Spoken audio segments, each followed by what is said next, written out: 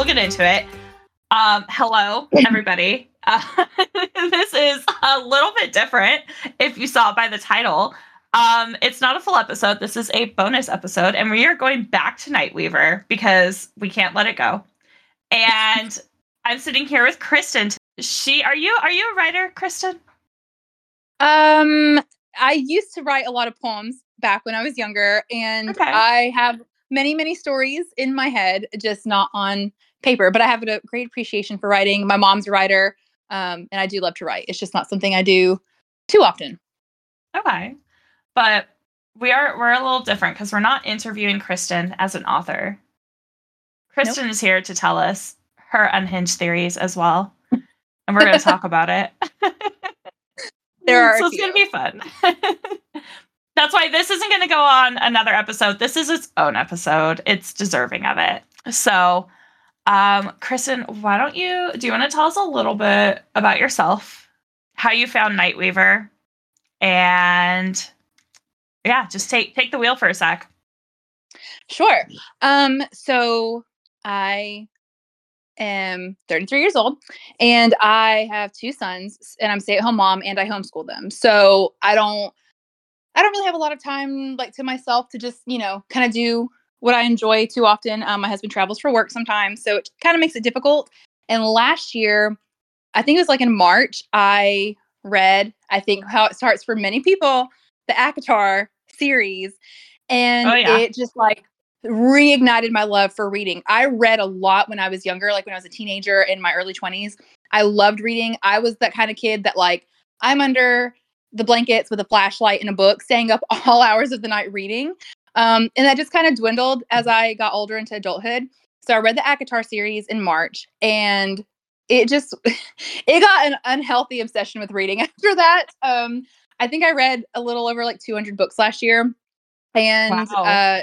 It got a little crazy. And so it just really sucked me back in. I found a huge love for particularly fantasy and that kind of genre, although I love all genres. But I was scrolling through my Instagram one day. And so I have my personal Instagram, and then I have my Bookstagram, Lost to a Book, that I started a couple months back.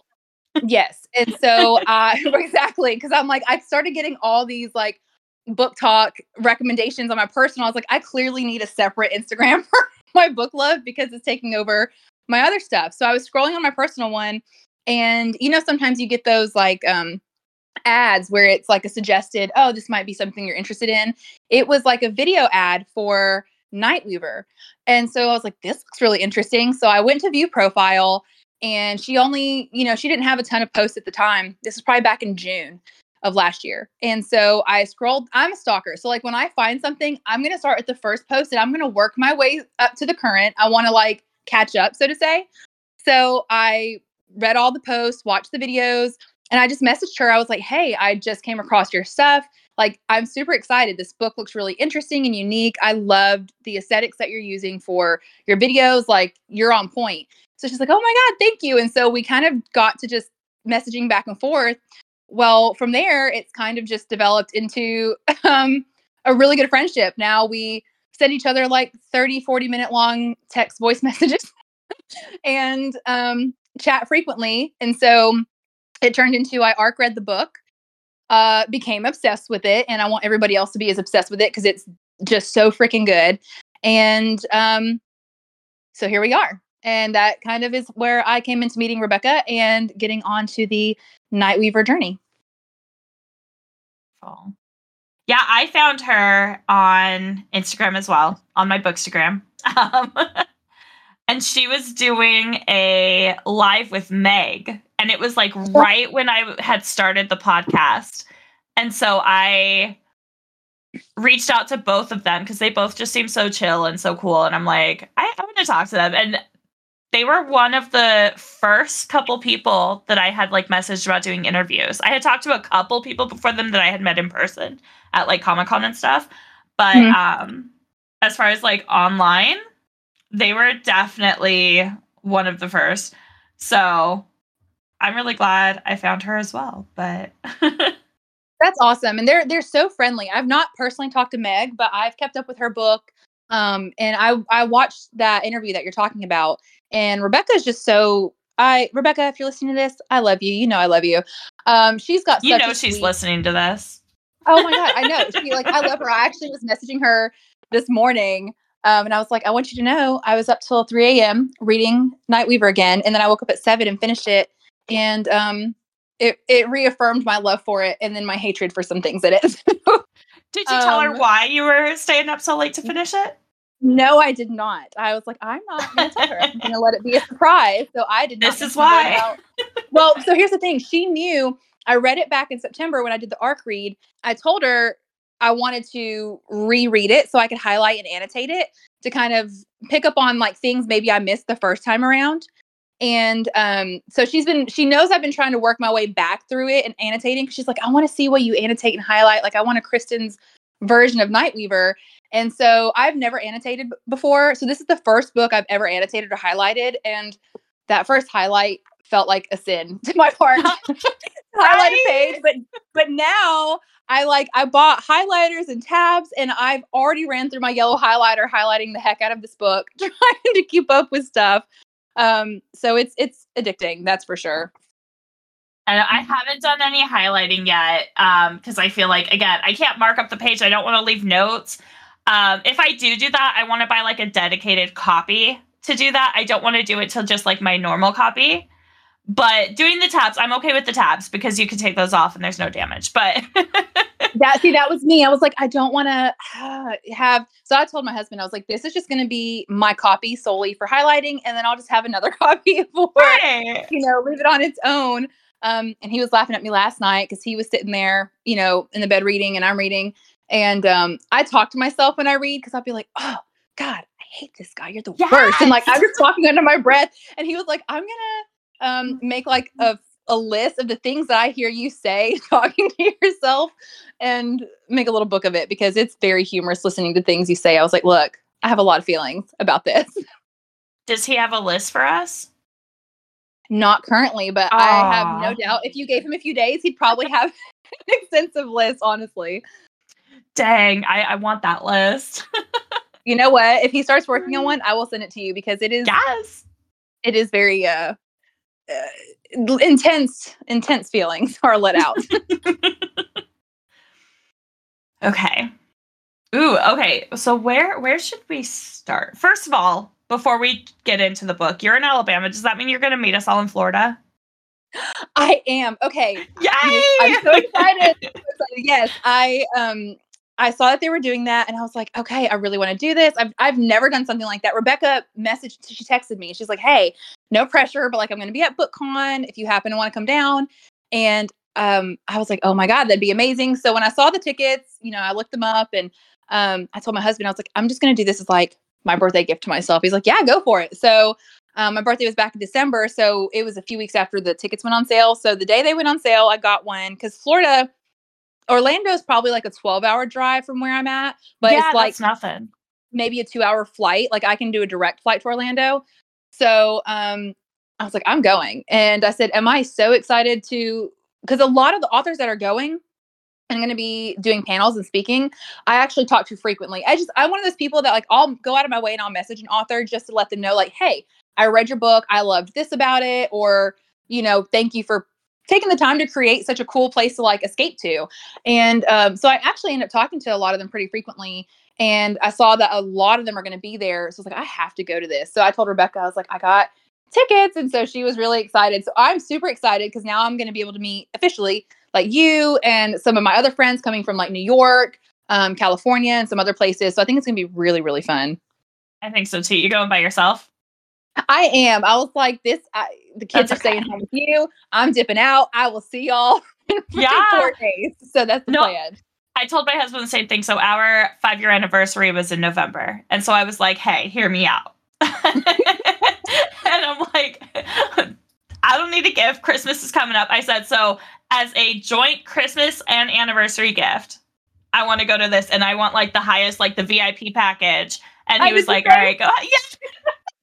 I did the same. I was like, if I'm going to go, I'm gonna do this thing. I'm gonna go because I know I want to do that midnight masquerade. I know that I want to do like I want to have every opportunity to meet with the authors. Like I want to soak this up. And my husband, he wouldn't have gone to like the thing, but we have friends down in Orlando, and people that he works with, and he was like, well, maybe I can go if I can get somebody to watch the kids. You know, we can go and you do that during the day, and then we meet up. I was like, look, if we go, I'm probably not gonna have time to hang out with you because I'm gonna be there like all day. This is my whole thing. Close, so every day, yeah. Right. So he was like, well, how about I just think I'll keep the kids and you go and, you know, hang out with your friends. I was like, say less, my friend, say less. Like I'm going. So I am so excited. Me and Rebecca, I've been like, hey, my other friend Cassie, I said, have you guys like been looking for dresses? Cause I've been like looking up dresses and the stuff that I love. It is way out. I want like a $400 dress on a $100 and under budget. So Amazon is about to do what happens. That's literally what I said. I'm pretty sure I was talking to Rebecca about that. And I was like, I'm on an Amazon budget. Okay. But I want custom dresses. I'm like, I even question, I'm like, do I have the time and the skill to make my own dress? And I'm like, I'm going to spend way more than $100 on fabric if I do that. But I can make it myself. You could, and nobody else would have it. Because that's the thing. I found some on Amazon that I really love, but I was like, I guarantee, like every third person is gonna have the same dress. Yeah. So I'm gonna see if maybe I can convince my sister to maybe, Kat, if you hear this, help a sister out, make me a dress. But yeah, I'm so excited. I was like, I'm gonna probably come back with like a new tattoo because I'll have a tattoo artist. I'm gonna come back knowing how to do all kinds of stuff. I'm so excited. I've started saving. You've heard of that, like the 100 envelope challenge or whatever. Where like every day, or not every day, but there's like 100 envelopes, and like for the number one envelope you put a $1, for the second one you put $2, and once you fill all 100 envelopes, you have $5,000.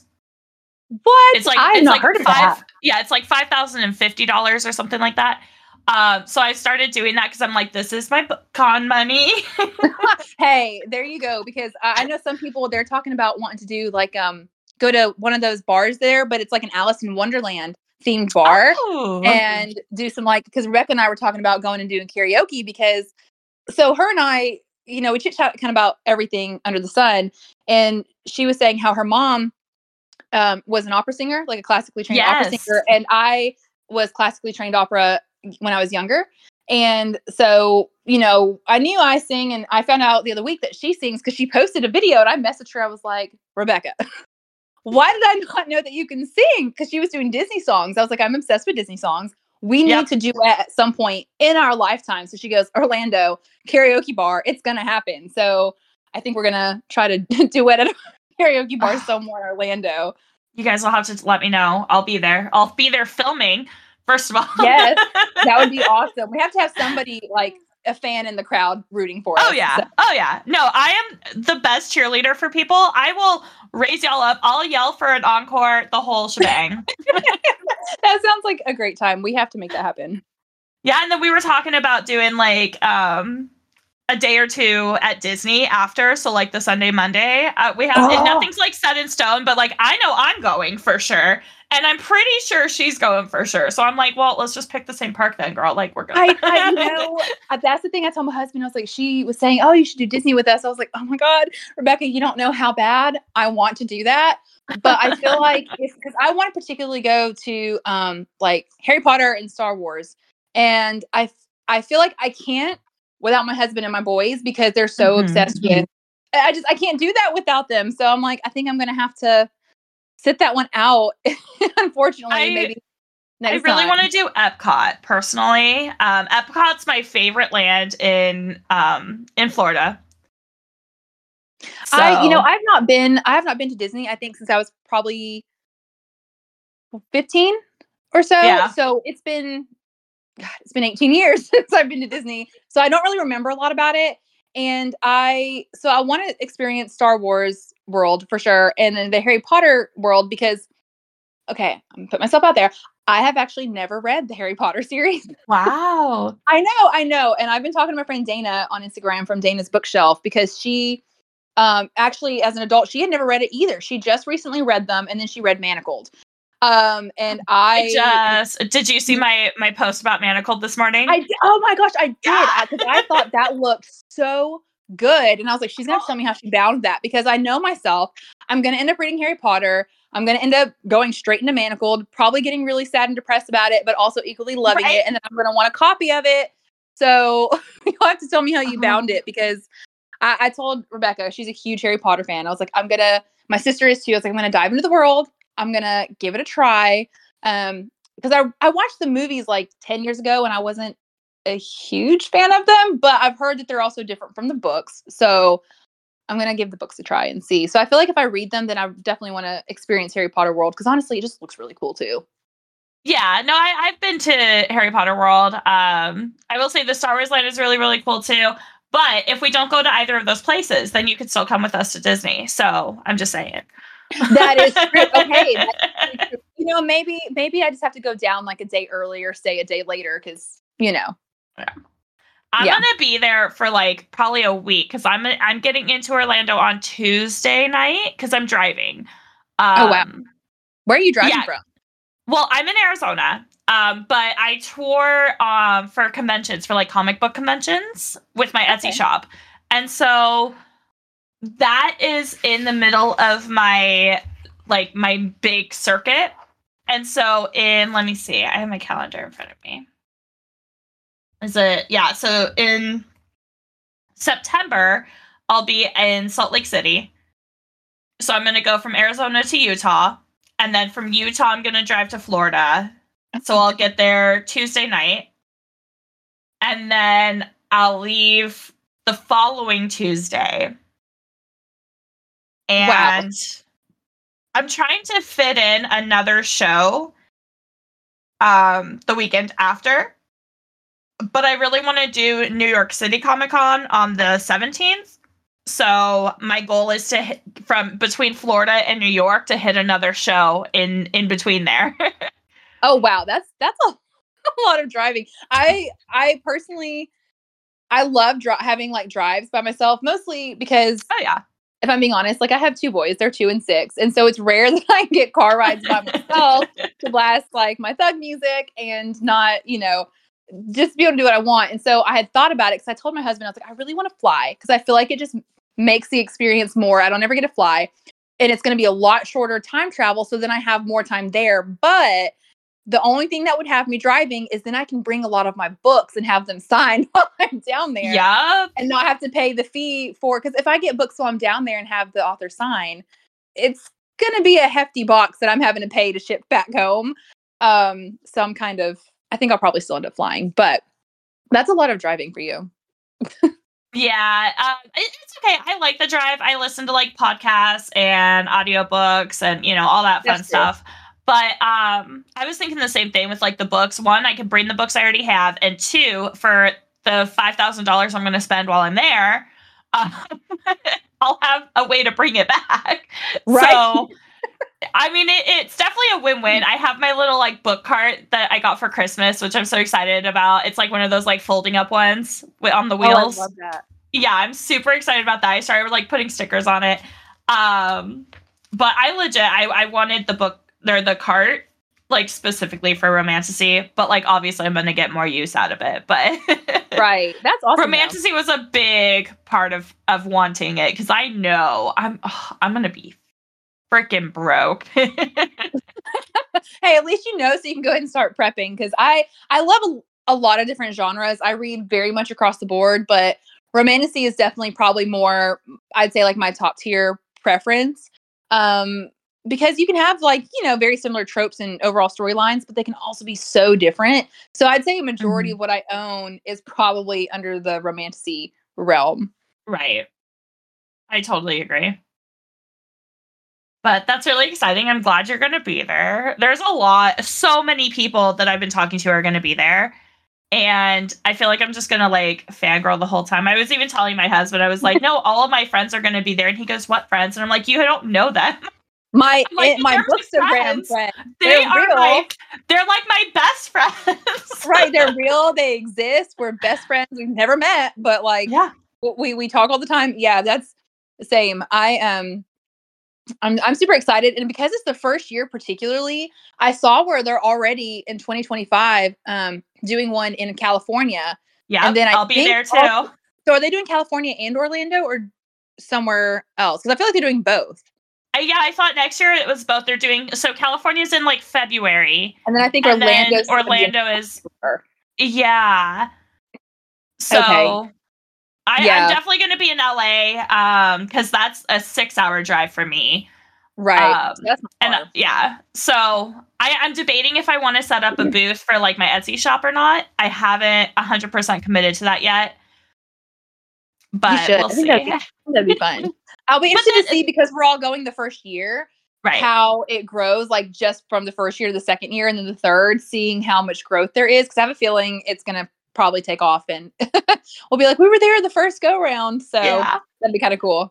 My only downside to that is that, like, if I do have a booth, then I can't go and like walk around and talk to everybody, and that's where I'm like, I really want to like be able to like wander. Yeah. So I don't know. It's decisions. It's a process. Exactly. I really have to decide, but that's okay. It's going to be so much fun. I'm really looking forward to it. I am too. It's going to be a blast. Okay. So let's talk Nightweaver. Ooh, yes, let's. So how should we do this? Do we want to? I don't. Well, actually, no, I have a question for you first, because what led me to you, I remember Rebecca, we were talking and she had told me in a voice message the other week, she was like, hey, I was talking to my friend, Bree, she goes, I was on her podcast and she was talking about this particular character, yada, yada. And I was like, oh, you need to talk to Christin. Y'all would get along very well, because you and I have a very like not popular opinion, I would say. And so that's when I was like, oh, this is her, when I listened to the podcast. So that's when I messaged you. And then now we're here. But I had seen on one of her posts when she was asking Will Turner versus Jack Sparrow, you comment and you were like, there is no other option. It's only Jack. And I was like, okay, she's my vibe of a person. I was like, I need to hear said rant from you about this, because I hadn't ever given it too much thought. But like the young teenage girl in me that was super obsessed with Orlando Bloom as Legolas and also Will Turner is like, Will is my boo, but also like you can't say no to Jack Sparrow. No, so that you can't. You can't. I feel torn. So I'm not going to say that like Will Turner's not a great guy. I'm not going to say that like he's not handsome, he's not, suave. He's all of those things. But when it comes to a direct comparison between the two, there's absolutely no competition. And look, I get people love Orlando Bloom. I love Orlando Bloom. Like, I am a huge Legolas fan as well. But he's not Jack Sparrow.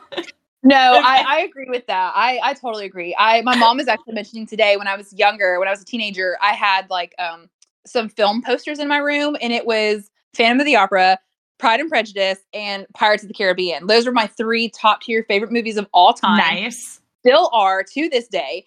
And so I was talking to Rebecca. I was like, I wish I had not gotten rid of those, because, they were so awesome. But your comment had gotten me thinking. I was like, who would I choose? Would I do Jack or Will? And then I actually, tying into Nightweaver, I'll kind of explain more later. The two of them remind me in certain ways of Titus and Will a little bit. A little. Yeah, I said that Jack was really giving off Will Turner vibes, even though he's not like a love interest. But I was getting a lot of Will Turner vibes from Jack. So Will Castor or Will Turner? Will Turner, sorry. Will Turner in Jack, like the stable boy.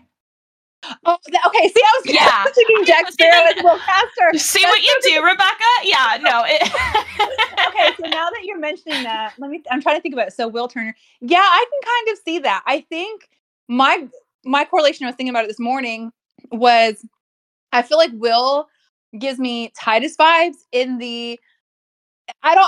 so that's hard to say, because we obviously don't get a lot of Titus in the book, but my thoughts going forward is like that kind of typical, like, I'll end everybody else for this person that I care about kind of personality. And Will Turner was like, oh, I'll obliterate everybody for Elizabeth. Like, that's my boo. And Jack Sparrow kind of makes me think like, he's a little bit more Will Castor in that he's very calculating, not conniving, but like if I have to kind of sell somebody out to save my own butt, I will. Which he did a few times in the movies. Not, out of malice or anything. It still always worked out, but I just feel like you can't hate either one. But Jack Sparrow he raised a whole generation, let's be honest. So Exactly. you can't bad talk that in like any capacity. So here's the thing, even though like, yeah, it seems like he's willing to like give other people up and like backstab them, he's really not, because he is always 5 steps ahead of everybody. I would argue, is the smartest out of everyone. He is so clever. He plays it off like he's dumb. And I think that's the best part too, is that it's so hidden beneath layers and layers of grime and grunge and humor that you don't expect him to be so brilliant, but he really is probably the most intelligent person in the entire series. I would heartily agree with that, because my husband and I actually watched it for the first time in a long time again the other day.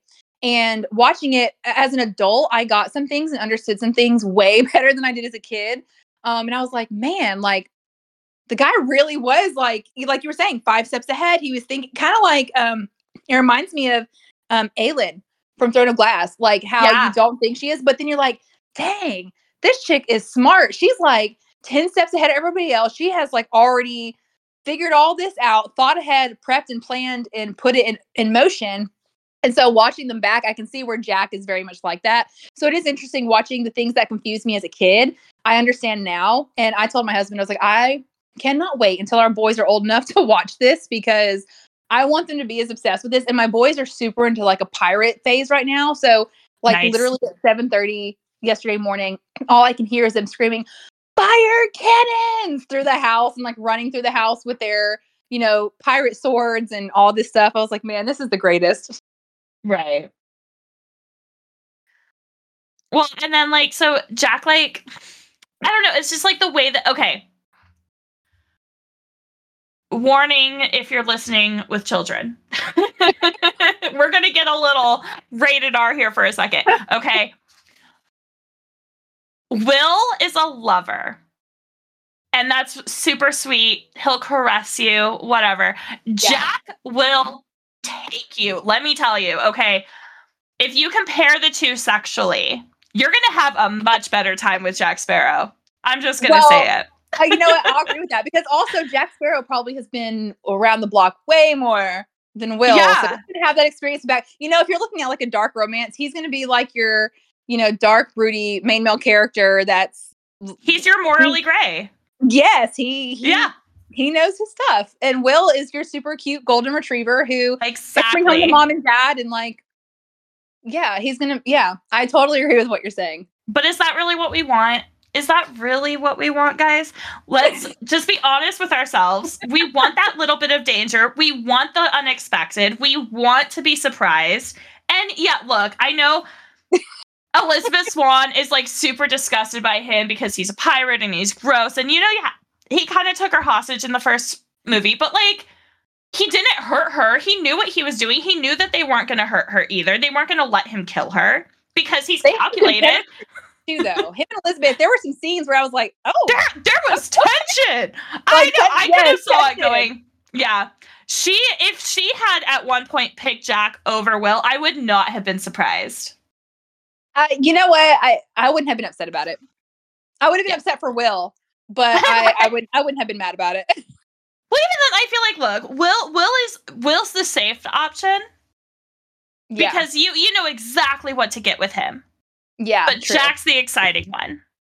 That is true. So as like a romance goes, again, no competition. Okay, I'll agree with that. And at the end of the day, even if you take the romance out of it, she has both of them in her life, so she's doing well for herself. Yeah, no, she's fine. It's just like Will Turner. He's such a good boy, and like, I understand that he commits treason technically, but it was for love, so it's okay. I know, and I'm saying, like, look, Jack's a criminal too, like he's a pirate as well, but he just seems to have more fun in life. Like, Will is so serious, and he's just, like, brooding all the time, and I'm just like, why are you so upset? Like, if it's not about Elizabeth, is there a reverse version of the, what's the test? What's it called? I'm drawing a total blank. Where, like, if two women can talk about something other than a man, the Bechdel test, is that what it is? Oh, well, this is news to me. I've Oh my gosh, you've never heard of this? No. Yeah, Bechdel test. So a Bechdel test is in a form of media, either books or TV, movies, etc., where two women have a conversation without talking about a man. And it was originally like a I don't want to give the wrong information. So let me read on Wikipedia exactly what it says. So it says, it's a measure of the representation of women in film and other fiction. The test asks whether the work features at least two female characters who have a conversation about something other than a man. And it was like a point of proving that, like, women are worth more than just the value that a man gives them. It was a whole like feminist thing. But, like, look, I believe in it. Like, I believe that things should pass the Bechdel test. But is there a reverse one? Because Will would fail. Okay, yeah, he absolutely would. But you know what? I will say this. How many women look for somebody to be as dedicated to them as he is? Yes, but, like, okay, he's the high school sweetheart. You really don't want to branch out? You don't want someone that's, like, traveled and seasoned and experienced? Like, you want the safe option. You know exactly. He was your first love. He's never touched another woman. Yeah, he's not going to look at other women. I get it. But, like, come on. There's just no excitement. Your most exciting thing now, especially at the end of the movies, is that you see him one every 10 years. 10 years? Yeah. That's really what you want? I don't know. For some people, that might be the private relationship for some people. Like, okay, he's gone doing Under the Sea. I can kind of do what I want for 10 years. And okay. I mean, you're kind of selling me at that point. But you know, she could be hanging out with Jack spare time for all we know. So that's true. And here's the thing too. Like, is she just living on an island by herself with her and her son? Like, yeah, it seems like a deserted island to me. I don't know. Am I missing something here? I've only seen that one once, and it's been a few years, but I do remember that. That's the same thing. I was like, she's just really been on this island by herself for 10 years. She gave birth by herself. She raised a baby by herself. Like, these are old times. Baby bearing or having a baby, giving birth. I don't know what words I'm trying to say. That's a hard thing to do. And you're going to go live on a deserted island and raise a baby alone in the wilderness? Yeah, Ew. No. No, thank you. Not for the faint of heart. Right. He's so layered. You never know what to expect with him. With Will, you know exactly what to expect. You really do. That's a good point. So there's a short little rant for you. On a completely unrelated, but semi-related. Right. It's semi-related. And okay, tell the people why it's related, Christin. Okay. Why are we here? What are we talking about? So for those just now tuning in, we are 40 minutes later. We're discussing Nightweaver. And Nightweaver, I know a lot of it was very much heavily inspired by Pirates of the Caribbean, meets kind of like Downton Abbey vibes, but also a little bit of like a Crimson Peak vibe to me, just with like the supernatural, the supernatural kind of stuff to it. Because when I was reading it again, I was like, ooh, okay, that's dark, that's gross. Or so definitely gives me some Crimson Peak vibes. Yeah, but, the bloody parts, the gory stuff. Yes, I was. Yeah, I don't get squeamish, but I was just like, ooh, that's right. Nothing. Not I was semi-squeamish. Yeah, she writes it well, and like to me, I think for it being, I'll be honest, when I read it, I was really shocked that it was her debut novel because it was written so freaking well. I even told her that after the fact. I didn't realize it was her first book for a while. And then I was like, it's astounding to me because it does not read like a first novel. Like I'm reading this as if you've been publishing for like a while now. It was very well done. And like I don't know. I'm one of those people, it's kind of my personality trait. I'll get on something and if I love it, it's my world. I'm going to be obsessed for a while. I'm going to become that. Like if I find a song, I'm going to play it repetitively, like hundreds of times for the next like 4 weeks. Until I know all the words. Exactly. So like reading Nightweaver, I just got sucked into it. And I remember I sent her my theories before the book even came out, before I read it. I told her, I was like, okay, I'm like an FBI profiler here. I've creeped on all the posts. These are the theories and the assumptions that I have going into this before I read this book. And I was actually really surprised because every single theory I had was correct. So after I read it, I think I stayed up till like 3:30 in the morning reading it the first time I read it. And she had told me, she's like, send me voice messages of your reactions. So I would voice message her like, oh my God, okay, I just read this part and da-da-da. And then be like, I freaking knew that was going to happen. And so the last one I sent her, I was like, okay, it's 3:45 in the morning. I've just finished this book. My entire family is sleeping, or I would be screaming in this message right now. It was so good. And I was telling her, I was like, I was shocked I got every theory right. But at the same time, I felt very validated.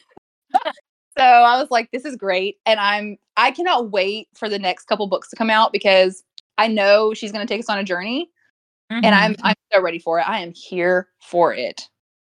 I'm excited for more, like, I don't want to say like pirate scenes because obviously they're pirates, but it was all like on land at the manor for the most part. I'm excited for more like high sea adventure. Me and her, we were talking about that because I think some other people had kind of said the same thing because it's pirates and all of that is, I think when you have a book series that's, multiple books, so it's like 4, 5, 6, 7, 8 books, we kind of always know like the first 1 or 2 is probably going to be like setting the foundations before you launch into like a lot of other stuff. So I know the first one was mainly, set on land. You get a little bit of the sea in the beginning and then you get the sea at the very, very end. So my guess is probably, I feel like the way that the first one ended, I feel like the second one probably will still be kind of foundational. And my guess is that one and then the third is where you're probably really going to start picking up, getting more like sea pirates and stuff. But I'm really excited to see those varying sides because it's interesting to see a little bit of the difference with personalities when they're on land versus sea.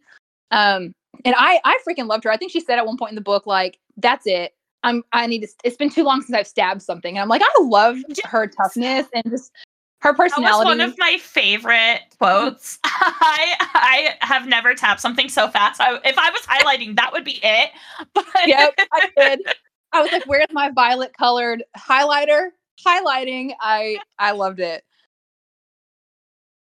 Yeah, I love that quote though. But I think number 2, we're going to get a lot more. We're going to meet the king.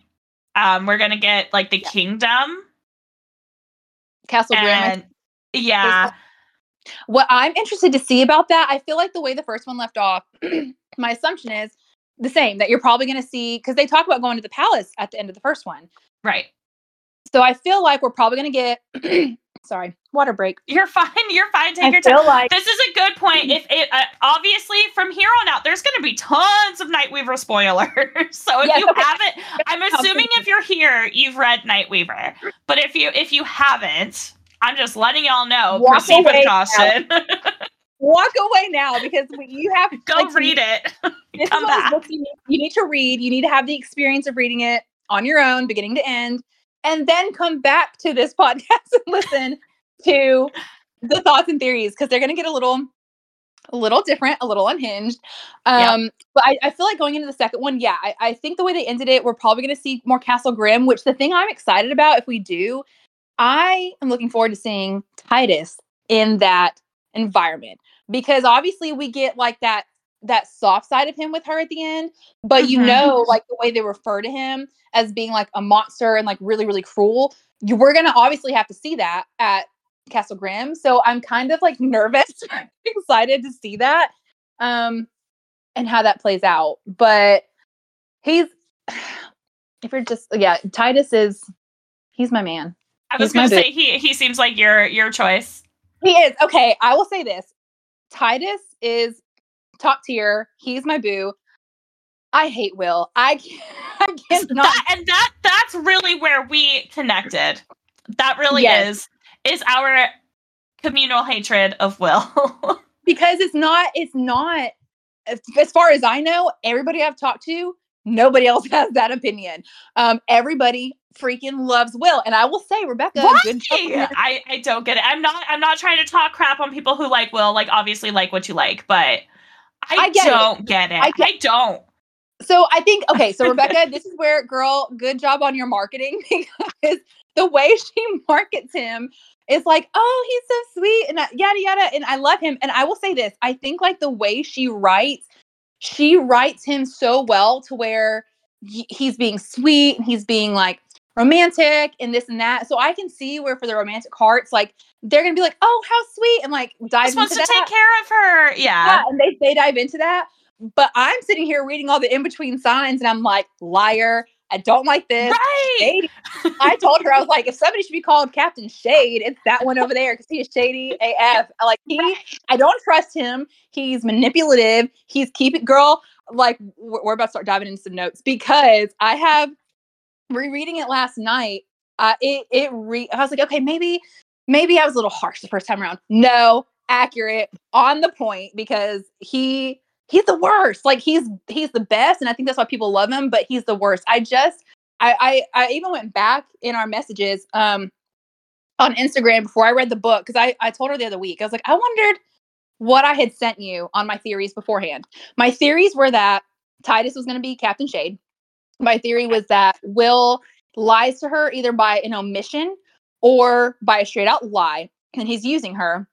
And my other theory is that she's the heir of Hildegard, I think, and or that's something of equal power. And there are multiple references throughout the book that would back that up.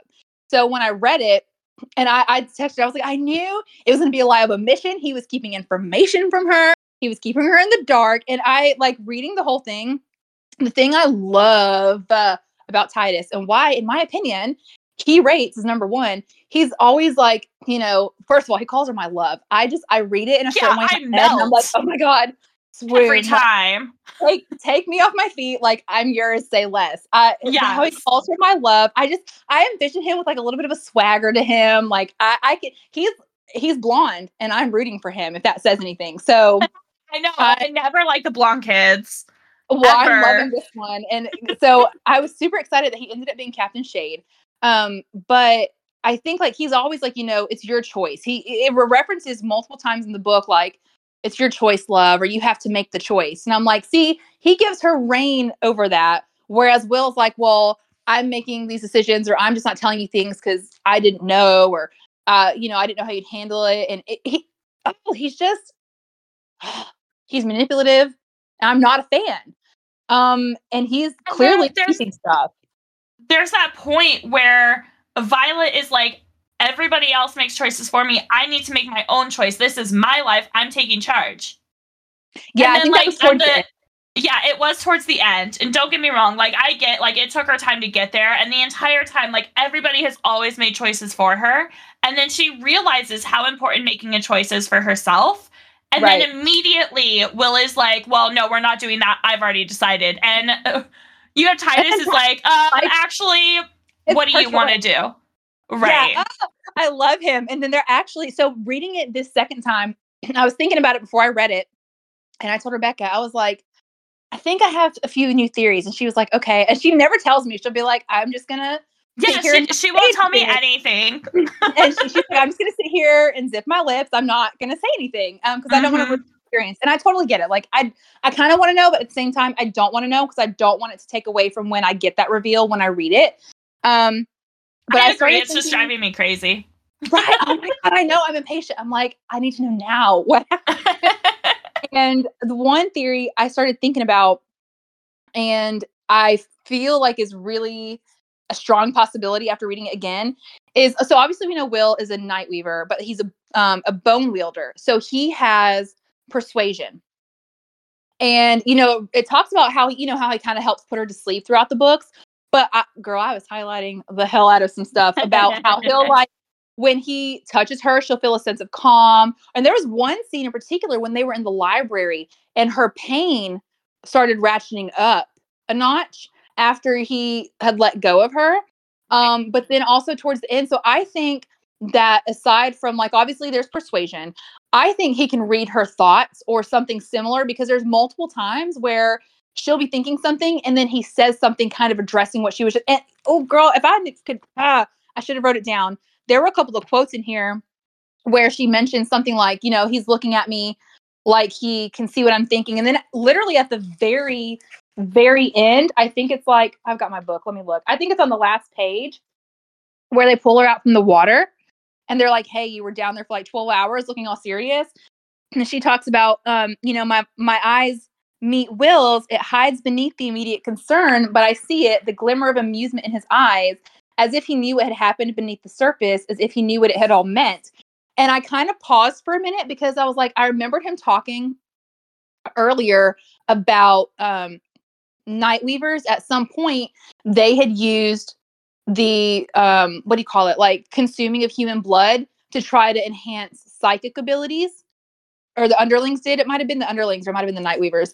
But I kind of wonder if he has ties with that, like not just being able to kind of see her thoughts or something, but having like psychic abilities to a degree, because there are some other references throughout the book of where he'll say stuff that makes it seem like he already knew that that was going to happen, or he had kind of foreseen it. Mm-hmm. So I'm kind of wondering if maybe he's, you know, when he's consuming like the human blood and stuff, if it's bringing out those abilities, because obviously like when he loses it towards the end, he goes unhinged. Something that I was talking to Rebecca about too is that like he reacts much more severely to human blood than all the other Nightweavers do. Yes, he does, because I was paying attention to it when I was reading the ball scene, and I got to the point I was like, where the heck is Will? Like everybody in here is like defending. Where's Hellboy? And then I realized, I was like, oh, he's out here like slaughtering and eating people, losing his mind. So I was thinking about it, and I was like, okay, so he's consuming all this human blood, and it's like creating. Because I think they said something about, he mentions the Manon. So when was it Mr. and Mrs. Hackney, when they're, you know, killed towards the beginning, and he won't like go through the fountain to get to them to see what's on the thing. Because he's like, I can't touch the blood. Like, right. You know, the Nightweavers, the stories aren't always false. Like, it is true that it can make you go unhinged, and it can make you, I think he said like 2 times more deadly than a gore or whatever. And, you know, then obviously she goes in, and then it reveals like, okay, she's a Nightweaver. And she was fine. Yes. But what was interesting is when what was it? So, her brother was like, your eyes, Violet, like what's wrong with your eyes? And then he erased the brother's memory.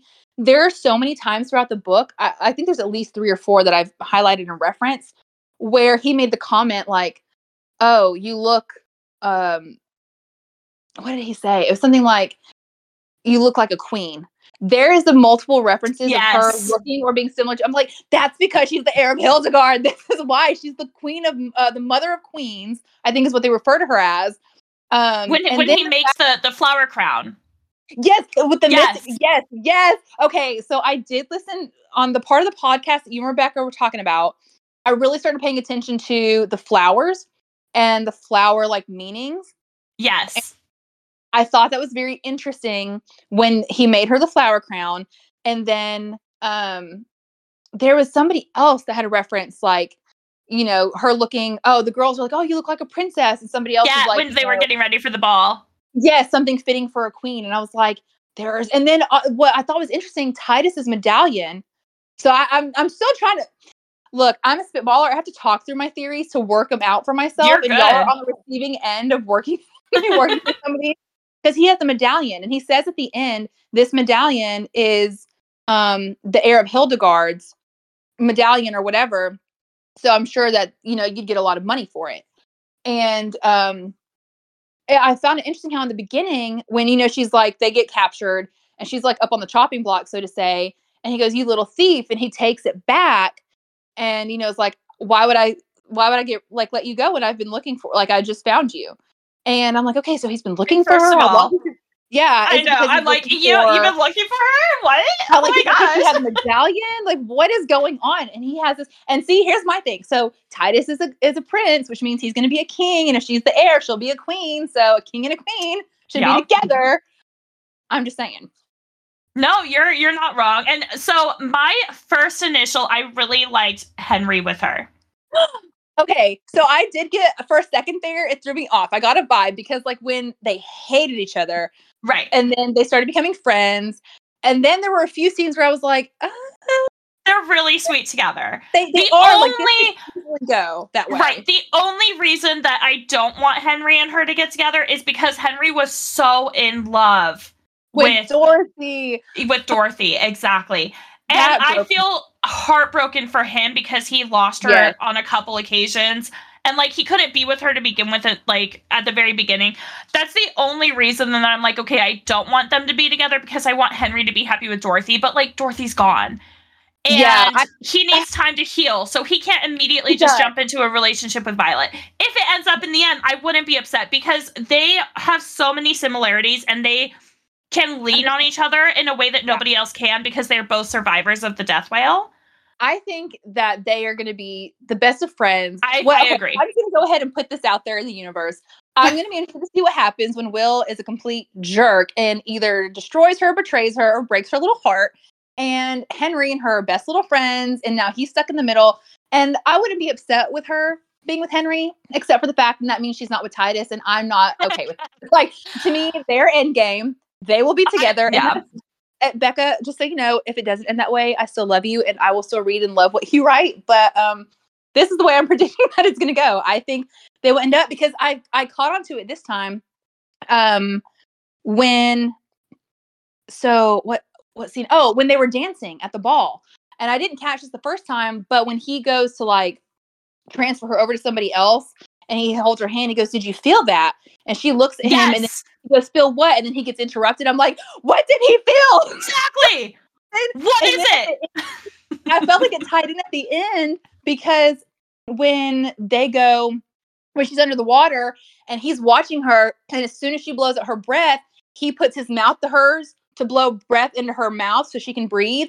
And then there's like a pulse and the ocean pushes him away. I'm like, what is going on? Yeah. There's really like a super, to me, I think there's a really deep connection because if you look in the book, there's so many references to like her being able to feel his heartbeat or like feel the pulse of his blood or, the water in his veins and like his heart it was beating. Like the warmth, even though she's wearing gloves, like the warmth of his hand, like there was a lot. Yeah. And then even just like the eyes, like the connection between them and the feelings. And so this is what I think. This was from Rebecca the other week. I feel like looking back on it, I think Will, obviously we know he uses the persuasion to help her sleep.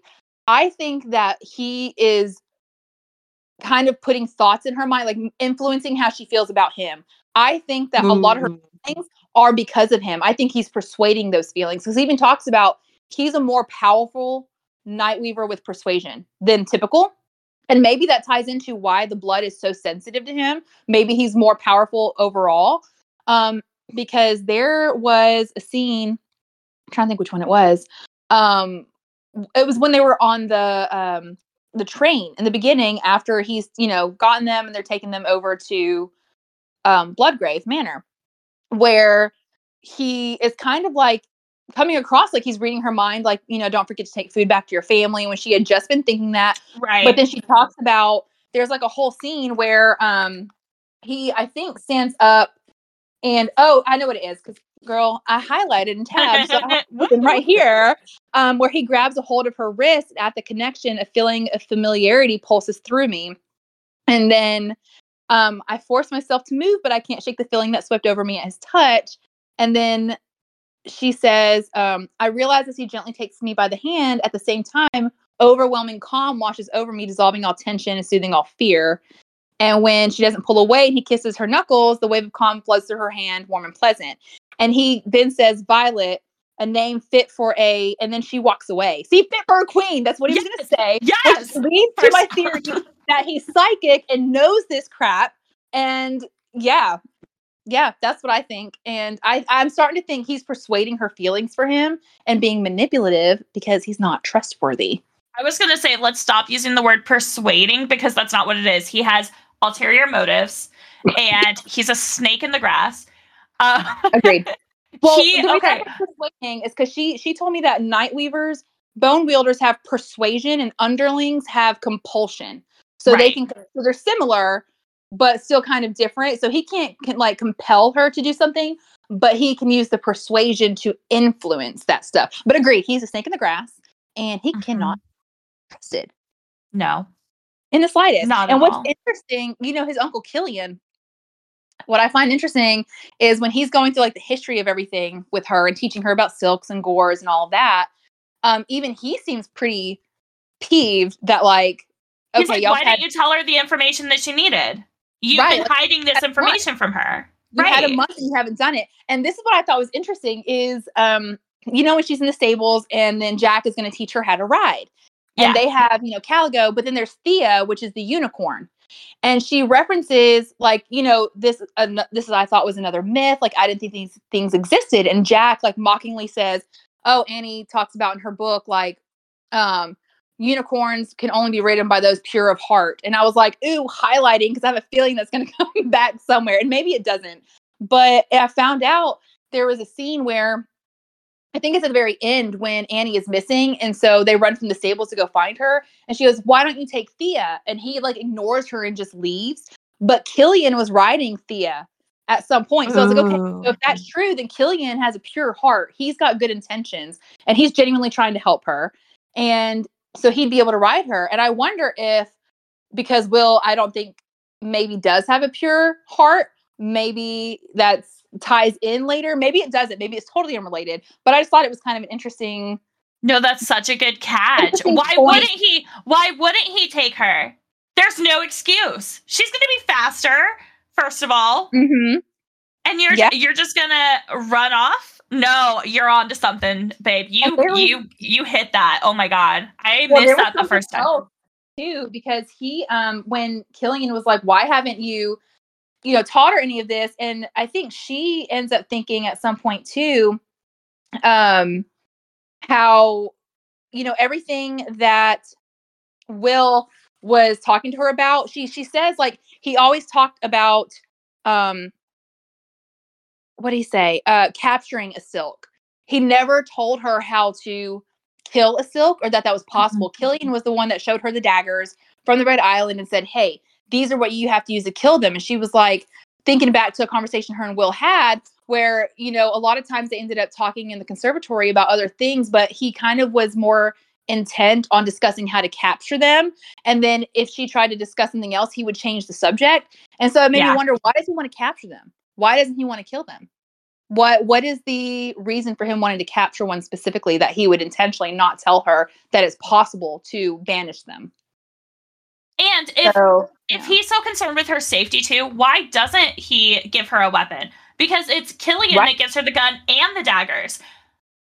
All Will does is he's like, "Oh yeah, they're super dangerous. You should stay away," and then goes on a freaking boat trip for 3 months or however long he was gone. I know. Like he just left her completely unprepared. Unprepared. Didn't give her any information. So he has this secondary thought process here that like his main concern is not her safety. It's not. And I think it's super suspicious that they don't attack when Will's not there. Why is there not any sort of trauma or tragic event that happens when Will's gone? Ooh.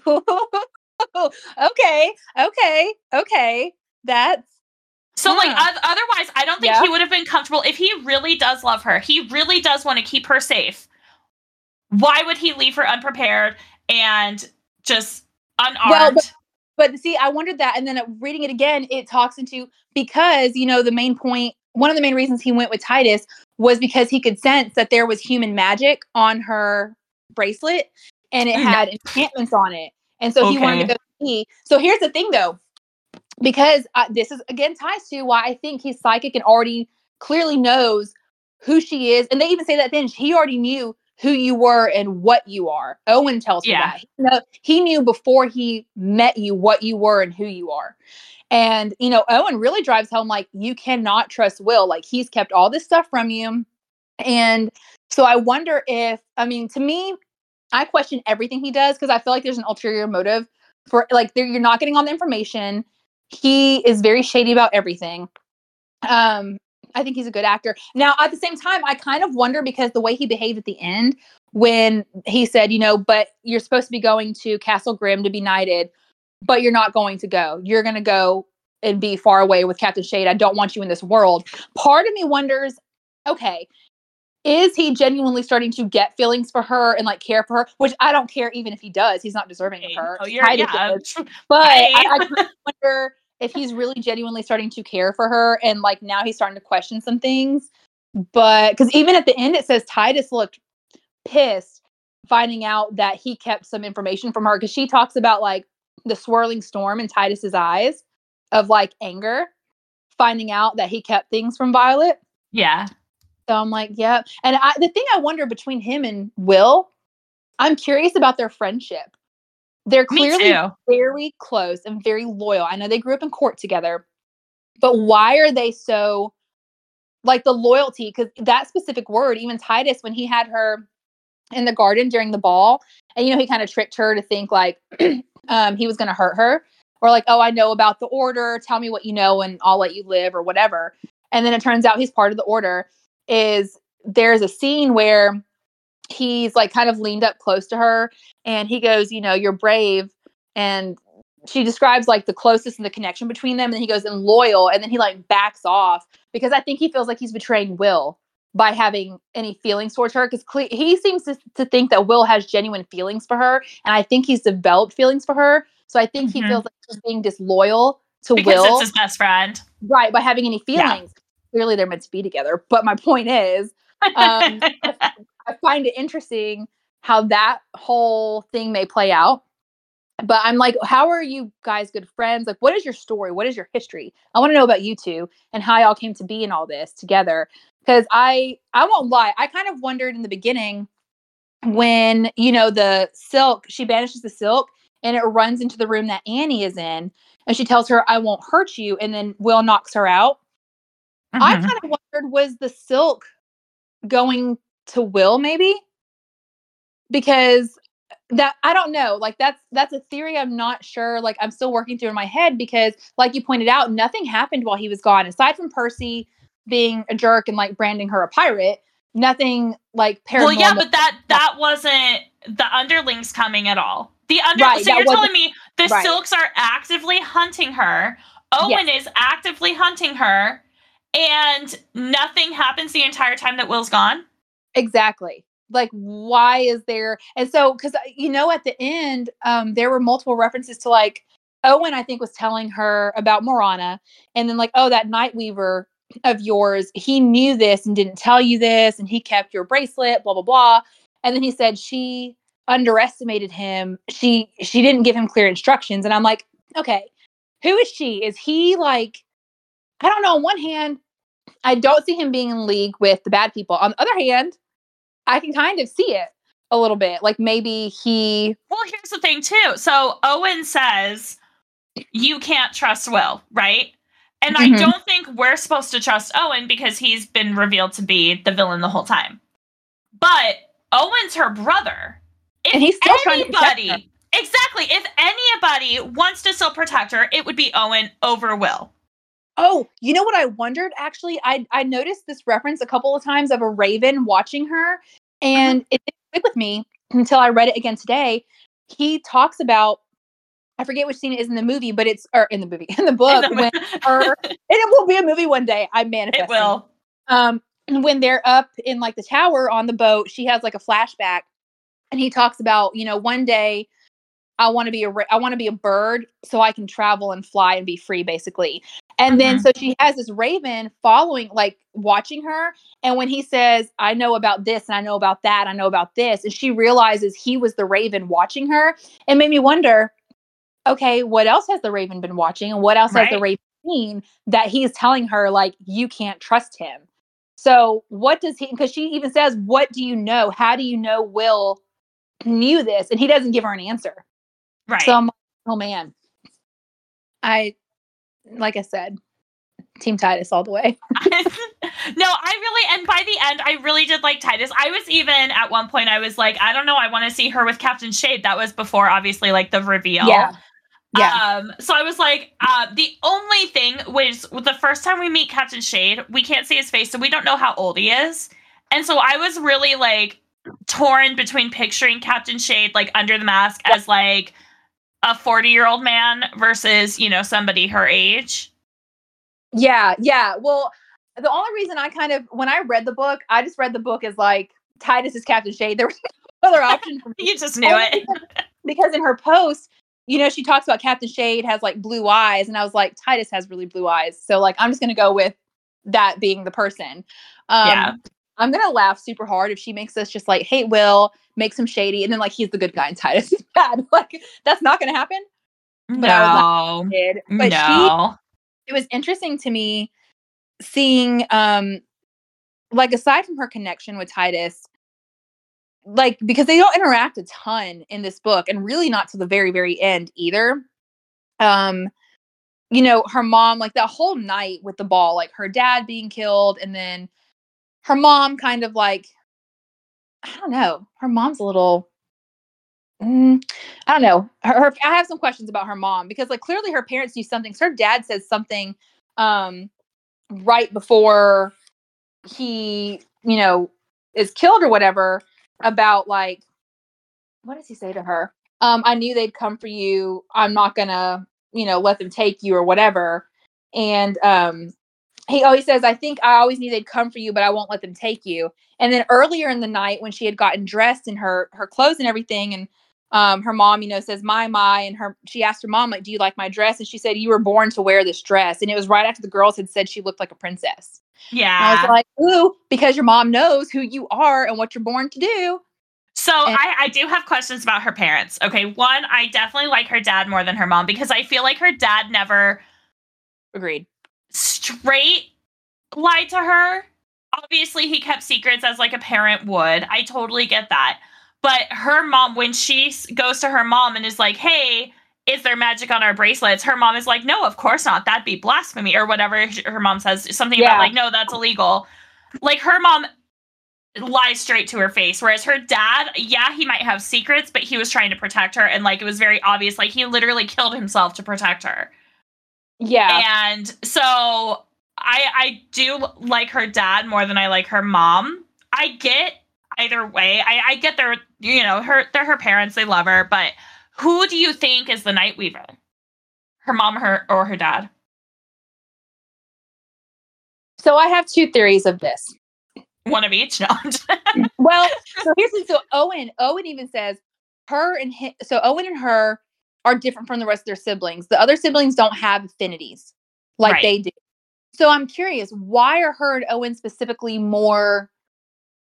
Like, what's going on with that? But my thought was, okay, are they actually her parents? Or, like, is she, you know, was she, like, found as a child and they just, like, adopted her? Yeah, because let's just go with the theory that, let's say she is the heir of Hildegard, and she's, like, daughter of the sea, she's a queen, like, she's going to be a queen. Let's go with that theory. Daughter of the sea, too, first of all. Right, yeah, daughter of the sea. So either they are her parents, and I don't know, I feel like maybe it would be more on her mom's side. Okay. I don't know. I've questioned the same thing. Like, which parent would it be? Because it really doesn't give you any hint or clue as to which way it could go. Here's the thing too, is, like, if she is really blood related to the rest of her siblings, and only her and Owen have the Nightweaver gene, so to speak, that would have to mean that, yes, they have the same mom, but yeah, her mom would have had to have a different man in between the siblings, because she has an older sister. So there's an older sister and an older brother between Owen and Violet. There's two other kids. And the thing is, if let's say they took Owen and Violet in, you know, together, then the two that are in between would have been young enough to remember that. So, yeah, That makes sense. Well, because I'm trying to think when Owen was talking to her, because he says when she asks like, what does he say? He's telling her like you're cursed or whatever, and you're going to get sick being far from the sea, like it's slowly killing you. And she says, you're lying. And he goes, I wish I was. Your Nightweaver knew this. He's known since the moment he laid eyes on you exactly who and what you are. And then she asks him, what are we? And he said, abominations. And when she said, what about our brothers and sisters? Are they part Nightweaver too? He said, they don't possess an affinity, if that's what you're asking, not like you and me. I don't know which of our parents befouled our blood. I don't care, and neither should you. And that's when she says, how did Will know about my affinity? Telling him to like tell her, and he just wouldn't answer her. So I don't. So the siblings are Nightweavers, they just don't have powers. That's kind of how I read it. Right. Because then he even says something to her about like, I'll share my secrets that your Nightweaver has kept from you. So, oh yeah, no, we know he's lying. Yeah, and so I'm like, it's curious to me now that Owen has the better understanding because he's an underling and Morana and all of that. The side of that we're not seeing, and we don't know what's going on in that world, what's happening, what he knows, and like you pointed out, even though he's like being bad and stuff, like at the end of the day, he still wars with like you can still see a little bits of Owen coming through where he's trying to protect his sister, Right. even kind of like a twisted way. I'm like, girl, listen to your brother and what he is telling you. Like, don't be stupid now, okay? Let's not play little, like, oh, well, no. And the fact that he calls her, that she gets nicknamed Little Mouse, and they call her that quiet like a mouse multiple times throughout the book. And so I don't know if that's just like a cute little saying or if that's something that will end up having more meaning down the road, maybe. But I don't know. I'm really hoping we get a lot more of Violet and Titus interactions in the next book going forward. We will, because they're going to be a team now because they're doing something that Will doesn't want to do. Yeah. Will is against this plan. So either Will is going to leave them to go do it on their own, which he's not going to because he's a control freak. So he's going to go with them and try to like stop them the whole time. And I think they're going to be like one and the same. They're going to have the same goal and the same like ideas, and they're going to be making the plans together. And Will's going to either have to like catch up or is trying to like actively sabotage them. And I think because Titus seems very loyal to Will, I think any connection or clear like, because you know how you read these books and you have some, it's like fated mates. So it's like there's no real control over the deep like soul connection that they have. I feel like that similar thing is her and Titus. There's clearly something much deeper on like a soul level to them because it's referenced like his lilting voice. She feels safe with him. They feel like they've known each other their whole life. There's just like a familiarity there. I'm like, yes, because y'all are meant to be, guys. Like, just don't fight it. I feel like Titus is going to probably be hesitant for one because he's loyal to Will, but two, he has a fiance, the princess of. Yeah, but that's an arranged marriage. It doesn't count. It is no, it doesn't. It doesn't. but because she's possessed and they're trying to, Silk. I think it will be really interesting to see if we do go to Castle Grim in the second book, if we are seeing these bits and pieces play out, how those interactions come to be. Because obviously we've seen like where Will, when he's in private with her, we get that sweet, doting, like, caring stuff. Because even at the ball, she says, why are you telling me this here? And she realizes like, because he can't tell me this out there. Like because, Nightweavers can't be with humans. There's no possible way that they can be anything outside of friends out in the world. So it'll be interesting to see if when she's a Nightweaver. So she's a half Nightweaver, which is true. But remember, they don't want other people knowing that. I know. So let's say if the second book does kind of go off to the castle or whatever, it'll be interesting to see if he's as aloof with her there and very indifferent with her there as he is at home. Mm-hmm. Because keeping appearances, not letting on that like she is a Nightweaver, how that plays out. But I'm really interested to see, like at the end, like I said, when he kisses her to give her air when they're in the water and it like shoves him back because it, they call her daughter of the sea.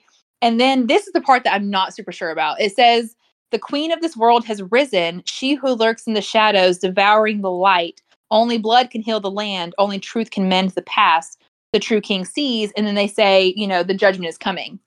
I was like, okay, what queen of the world? Who's lurking in the shadows? Which blood? Because the thing that I wondered is, do you remember when Owen has Annie and Lord Castor, and then Will ends up erasing his dad's memory, and she's like recalling that scenario, and it's when he was like, the dad tells Will, you can't help her, she's doomed, like basically she's cursed. I wonder if there's like a prophecy or something of like her death or her reign or something being part of like what turns the tides with the Nightweavers and the underlings and that whole thing, because it talks about like how in awe Titus is, like he's looking at her with reverence and awe, the way he was looking at the Hildegard statue the same way when he was talking about Hildegard. So I'm like, clearly I feel like there's a huge tie with her to Hildegard and queen of something, but I'm like, queen of what? Are you the heir of Hildegard and like you're queen of Nightweavers, or like what exactly are you? And then how that will play into like her and Titus having that connection on a deeper level. Well, okay, so talking about the riddle, it says read it again for me, because I don't have my book in front of me. Daughter of the sea, and then further down it says, her. The queen of this world has risen, she who lurks in the shadows, devouring the light. Only blood can heal the land, only truth can mend the past. She presses her hand to my cheek, her touch like fire, and says, the true king sees. Okay, so let's break this down. Okay, so she's daughter of the sea. Yes. We're in agreement. Okay. Yes. The second line was, so it says line by line. What's the next one? It says, all around me, the brilliant gold dust shimmers in the air, encapsulating me in its dazzling glow. A figure takes form, gilded dust in the shape of a woman, nearly too bright to look at. I shield my eyes, cowering slightly. The queen of this world has risen, she who lurks in the shadows, devouring the light. Only blood can heal the land, only truth can mend the past. And then she kisses her cheek and says, the true king sees. A reminder and a solemn vow before the dust dissipates, leaving me alone once more. And then she hears, I don't know the language, but, another quote, and that basically means I am the judgment. Yeah. So it says, she has risen, right? Yeah, the queen of this world has risen. And that is right after Violet realizes who she is, after she realizes she gets her power from water, and she accepts that about herself. Mm-hmm. Okay, so I think we can... The queen of this world has risen. So I think that's Violet's come into her power. Yeah. Those who lurk in the shadows. She who lurks in the shadows, devouring the light. That's what throws me off. I'm like, are we talking about Marana? Are we talking about... She who lurks in the shadows, devouring the light. Okay, so let's kind of tangent a little bit. First of all, her family ship's name is the Lightbringer. Yes, which the Lightbringer was also a name for Morana. Exactly. Which was the second in command for the true king before she betrayed him and he banished her. Right. So, the fact that the name is the Lightbringer, it's connected to Morana, and then here in the riddle that says about shadows and light, that's all connected somehow. It is. And then for the next thing to be only blood can heal the land. I hope not Violet's blood, because my homegirl can't. No. Well, okay. I always try to find connections to go back to Pirates of the Caribbean, right? Yeah. Remember in Pirates where like they needed Will Turner's blood to end the curse? Yes. I totally forgot about that. True. Yeah. So it probably has something to do with that. Right. Like probably I don't know. I'm kind of reading that as like maybe Violet's blood can help heal the land. Only truth can mend the past. What is the truth, Will, keeper of lies? Do you know? Right. Can you help us out? So I do want to talk about the ending for a second, just to hate on Will some more. Yes, please, let's do. When she wakes up, first of all, Will's not even in the room. Okay. True. And I just want to point out that Titus has a higher standing in many aspects, one, he's the prince. Two, he's the captain. He is above Will in every way, like as far as authority goes. Mm-hmm. Right? Yeah. So why is Titus hanging out by her sleeping, like bedside, waiting for her to wake up, as opposed to Will? Okay, devil's advocate here. It is Titus's ship, so it's probably the captain's quarters, and she's been out for a week. So I'm going to say he probably has her in, Captain Shade's quarters, because she talks about how fancy, like, the bedpost and the bedding is and all of that. So my guess was, like, it's his ship. She's in the captain's quarters, and she's been out for a week. So, like, you can't be by somebody's side every second of the day. Because I have that whole thing highlighted. I thought it was interesting after she is poisoned. And you can hear, so she hears them. She's obviously knocked out, but she can hear them talking. And, a lilting voice reaches me from far away, and it sounds devastated, though I can't imagine why. And he's saying the poison is spreading, the enchantment around her heart is failing, blah, blah, blah, blah. And then it says, it's when Titus is whispering to her, "Wake up, love. Now is not the time for dying." I don't know why. That's one of my favorite quotes. I freaking love that quote. I love it so much. Oh my gosh. And she talks about, he whispers, "Live, Violet. Remember, you have to live." And then she remembers those are the words that Captain Shade said to her when he rescued her from the death whale. And then so Captain Shade says, "I've done all that I can. It's up to her now. Fight the change or accept it. It's her choice." And that's when she goes into my choice and all the things she hasn't had a choice in. I feel like, so when she wakes up, he goes, "Oh, like, there she is. A week's a long time to take a nap." And then, he hugs her. Yeah. First of all, he goes and hugs her. Which, love. And so he goes, "Welcome aboard the Star Chaser." And this is right after she talks about she's a star. By the way, brilliant. Oh, but God, yes. Yeah. Yes, because she literally, it was when she was recollecting. When she's unconscious and she talks about he wanted to be a bird. Yeah, her and Owen sitting up there, because he said something to her along the lines of, like, one day we'll all be stars, then we'll truly be free. Because she talks about what her sister thinks stars are, and, talking about Titus's keys and the constellations and all of that. And then I think, like, when where is it? Because I literally just saw it. Her and Owen are having that memory. And then he says, she says, "I will not let them take me. Not the Nightweavers, not the underlings, not even the stars. Live, Violet. I choose to live." And then that's when the, like, 2 pages over, he goes, "Welcome aboard the Star Chaser." Yeah. So I think there's a big connection there between the two of them. One, Titus, he's named after a constellation, and she is obsessed with constellations. She knows all their stories. Okay. Two, his ship is called the Star Chaser, and she literally just said, "I'm a star." This is why it's so fun talking to somebody else. I know. That I didn't think about.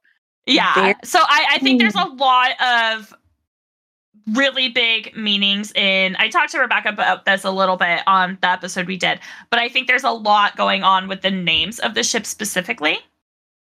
And I think Titus's ship being called the Star Chaser is going to be a big part in his relationship with Violet.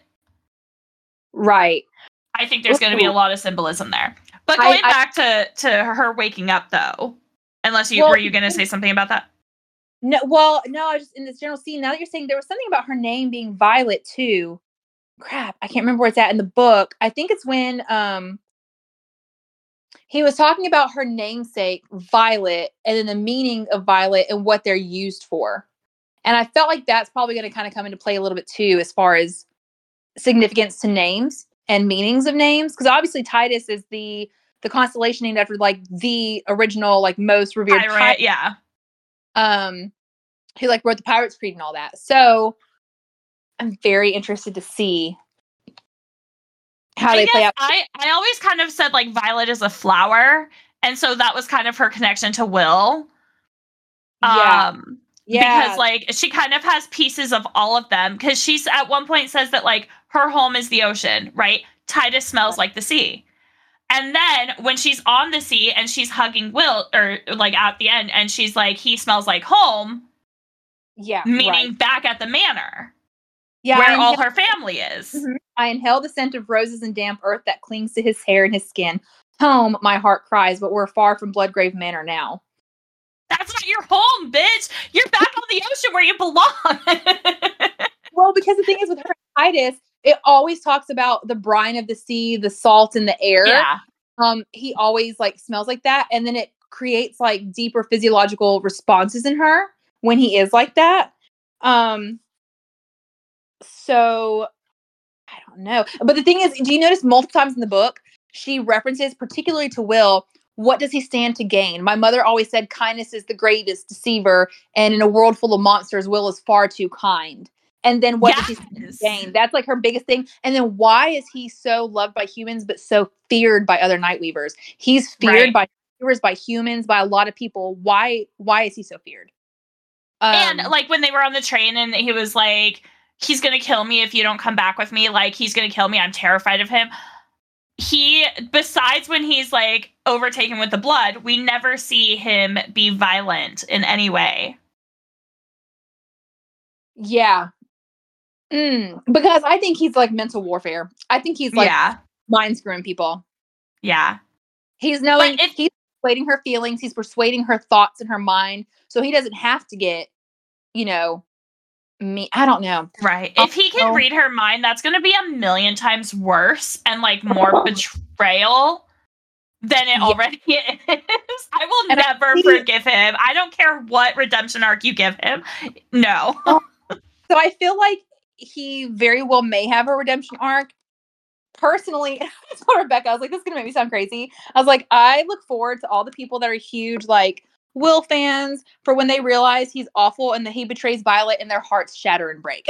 Yes. Like, I know it's going to happen. And then, like, Titus and her. The only thing I'm afraid of, a lot of times you'll see this with, like, series, is, like, books 3 or 4. Like, say your characters get the happily ever after, but they grew through hell to get to that happily ever after. Right. Like, please don't put my babies through the ringer. Like, let it be light. Like, I know it's not going to be. I know it can't be. But please give her and Titus some, like, just take it easy on my babies, please. But go on. Right. I think we do get a little, like, a couple little nuggets of Will's true nature in a couple different areas. So at the very end, when she wakes up and Titus hugs her, Will comes bursting in the room and he's like, why didn't you come get me? I'm like, bro, it's literally been 20 seconds.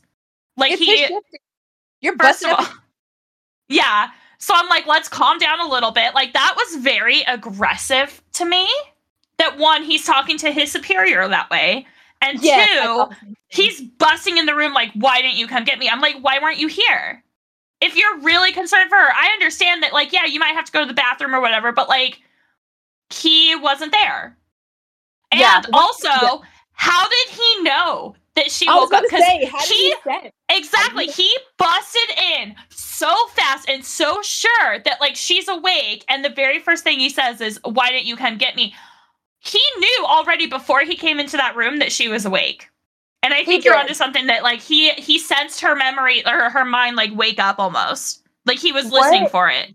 So I know this is, so with Will, I didn't think about this at all until you mentioned it in one of your podcasts. And I forget exactly what she said it meant. But what are your thoughts on, like, when they were at the ball, the red carnations and the flower meetings with him and her? So, oh my gosh, okay. Do you have what the white carnations meant? Ooh, so there's white lilies. Oh, white lilies. Okay. Girl, I do. I do know the white lilies were like the end of something. It means the end of things and new begin, and like now you have new beginnings. It's basically the end of things, and new beginnings, and that actually references 2 or 3 times specifically to new beginnings. Because her mom walks through a field of what do you call it? Of white lilies after they do like their little ceremony for Owen's death. So, out of pure curiosity, I just Googled meaning of carnations, and a red carnation in real life has the meaning of, alas, my poor heart aches. Because that's interesting, because I feel like the other things that I had looked up are like love and devotion for a red carnation. Oh, really? I mean, that was just the one that I. Oh, So okay. So what here's was it that you said? this one says my poor heart aches, but there's another one I just clicked on a different one that says admiration and worldly sentiments. Oh, heart healing and self love, protection and passion. Ooh, this is interesting. But okay, so my question is though, like, it's not something that like he gives to her or that like is given to Violet. It's decorating the room surrounding Nightweavers. Yeah, so I don't think it's gonna be a love thing. Yeah, I think it's gonna be something different. I think this is where she's I think it's gonna be tied deviating. Right. Yeah, like maybe tying to something like deeper with her. Yeah. Ooh. Talking about the ball though. So here's another little nugget of like what I think is Will's true personality is when she shows up at the ball. First of all, like he doesn't go looking for her. Yes, it says that he went to the kitchen to try to find her, but like you only look one place and you're like, oh, she's not here. Might as well call it quits. Like obviously you weren't trying that hard. 2, when she does go to the ball and he sees her, he's immediately like pissed off and is like, what are you doing here? Why are you here? Oh, he's angry. So, but yeah, to be fair, that annoyed me at first too. But then having reread it yesterday, it's because his dad was using her, not caring if the cost was her life. No, because he's using her too. I think that's his excuse. And I think his first initial reaction isn't to be like, I'm so happy to see you, but like, what are you doing here? Like, I'm worried for your safety. His immediate reaction was to be angry. You know what I'm curious about though? You know how he said he wrote her a note and keyed it to her blood, but she never read it? Why did he all of a sudden write her? Is it only because Henry wrote him telling him that they were in part of the guard now? Right. And also, like, I know it's not human blood, but like, I mean, it's kind of creepy that he just like kept her blood. He's like, this is going to be useful one day. Okay. I thought the same thing because she said something along the lines of like, what did she say? She said something along the lines of, crap, what was it? Oh, her not knowing how to feel about like that he can key her blood to like different spells or like enchantment. Right. Also, we're gonna do real life here for a second. Y'all can hear me getting in my car to go home. Because it's snowing. We don't have snow, and we're about to get snow. So I have to get home to where I don't get snowed in, and I can't drive for 3 days. So y'all are gonna hear me getting up to my car. But this is too good of a conversation to end just because I have to get in a car. I know. I was gonna say we could call it. I can let you go. No, girl, I've got a 50-minute drive home. All right, let's do it. Buckle in, guys. we're here for the long haul. Yeah, we're back. Okay. So, I don't know. I remember there were a couple of different flowers because he even says, I can't remember which scene specifically it is, but like, what did he say? The only thing more powerful than fear is love. And he hands her a red rose. And I'm like, dude, what are you doing? Right. Manipulative. I'm telling you. But okay, why did he show up with 2 girls on his arm? Let me break this down. First of all, 1, he knows that his father's trying to use her and she will be at the ball, right? He already knows that. That's why he's so angry when she gets there. Okay, right. So he's aware that she's going to show up. He still makes the conscious decision to walk around the ball with 2 women on his arm, knowing that she's going to be there at any moment. True. I didn't even think about that. Yeah. Well, because you know what? Think about it, though. He cannot afford to show to be friendly with a human, let alone a pirate. Especially if he is supposedly supposed to be working for the League and like in with, Titus and the King and Queen. Like he can't afford to look like they're friends. So he has but he doesn't have to have two women. He could just like be at the party. It's his house. Obviously, he's going to be there. He doesn't have to have a girl on each arm. Maybe he already had that reputation though for that. So like keeping it up a little bit. I don't know. I'm trying to think. Wasn't there another scenario? Wasn't there something else where? Was there another scene where he had been with a couple of girls? Or am I?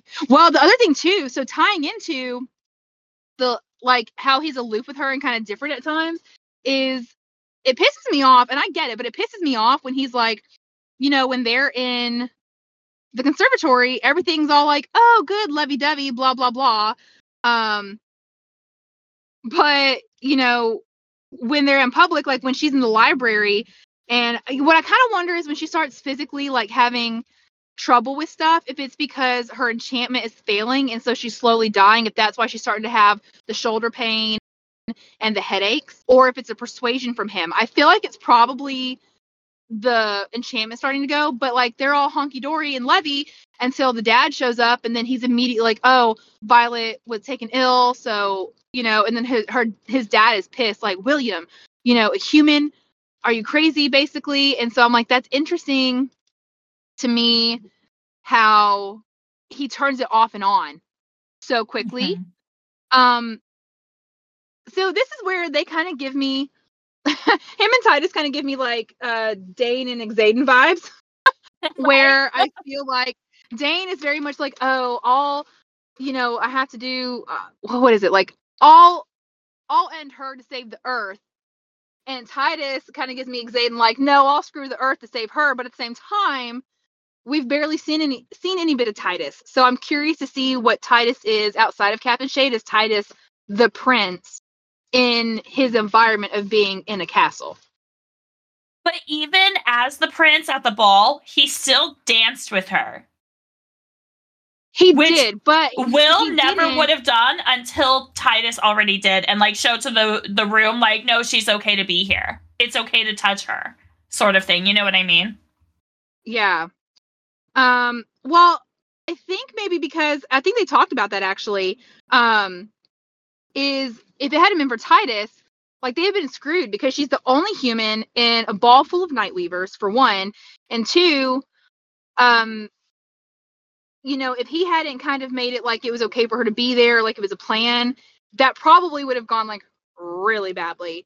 Especially after the whole situation with Percy, because I think they said that the king was sending blood knights to Inkhaven and Bloodgrave because of that having just happened previously.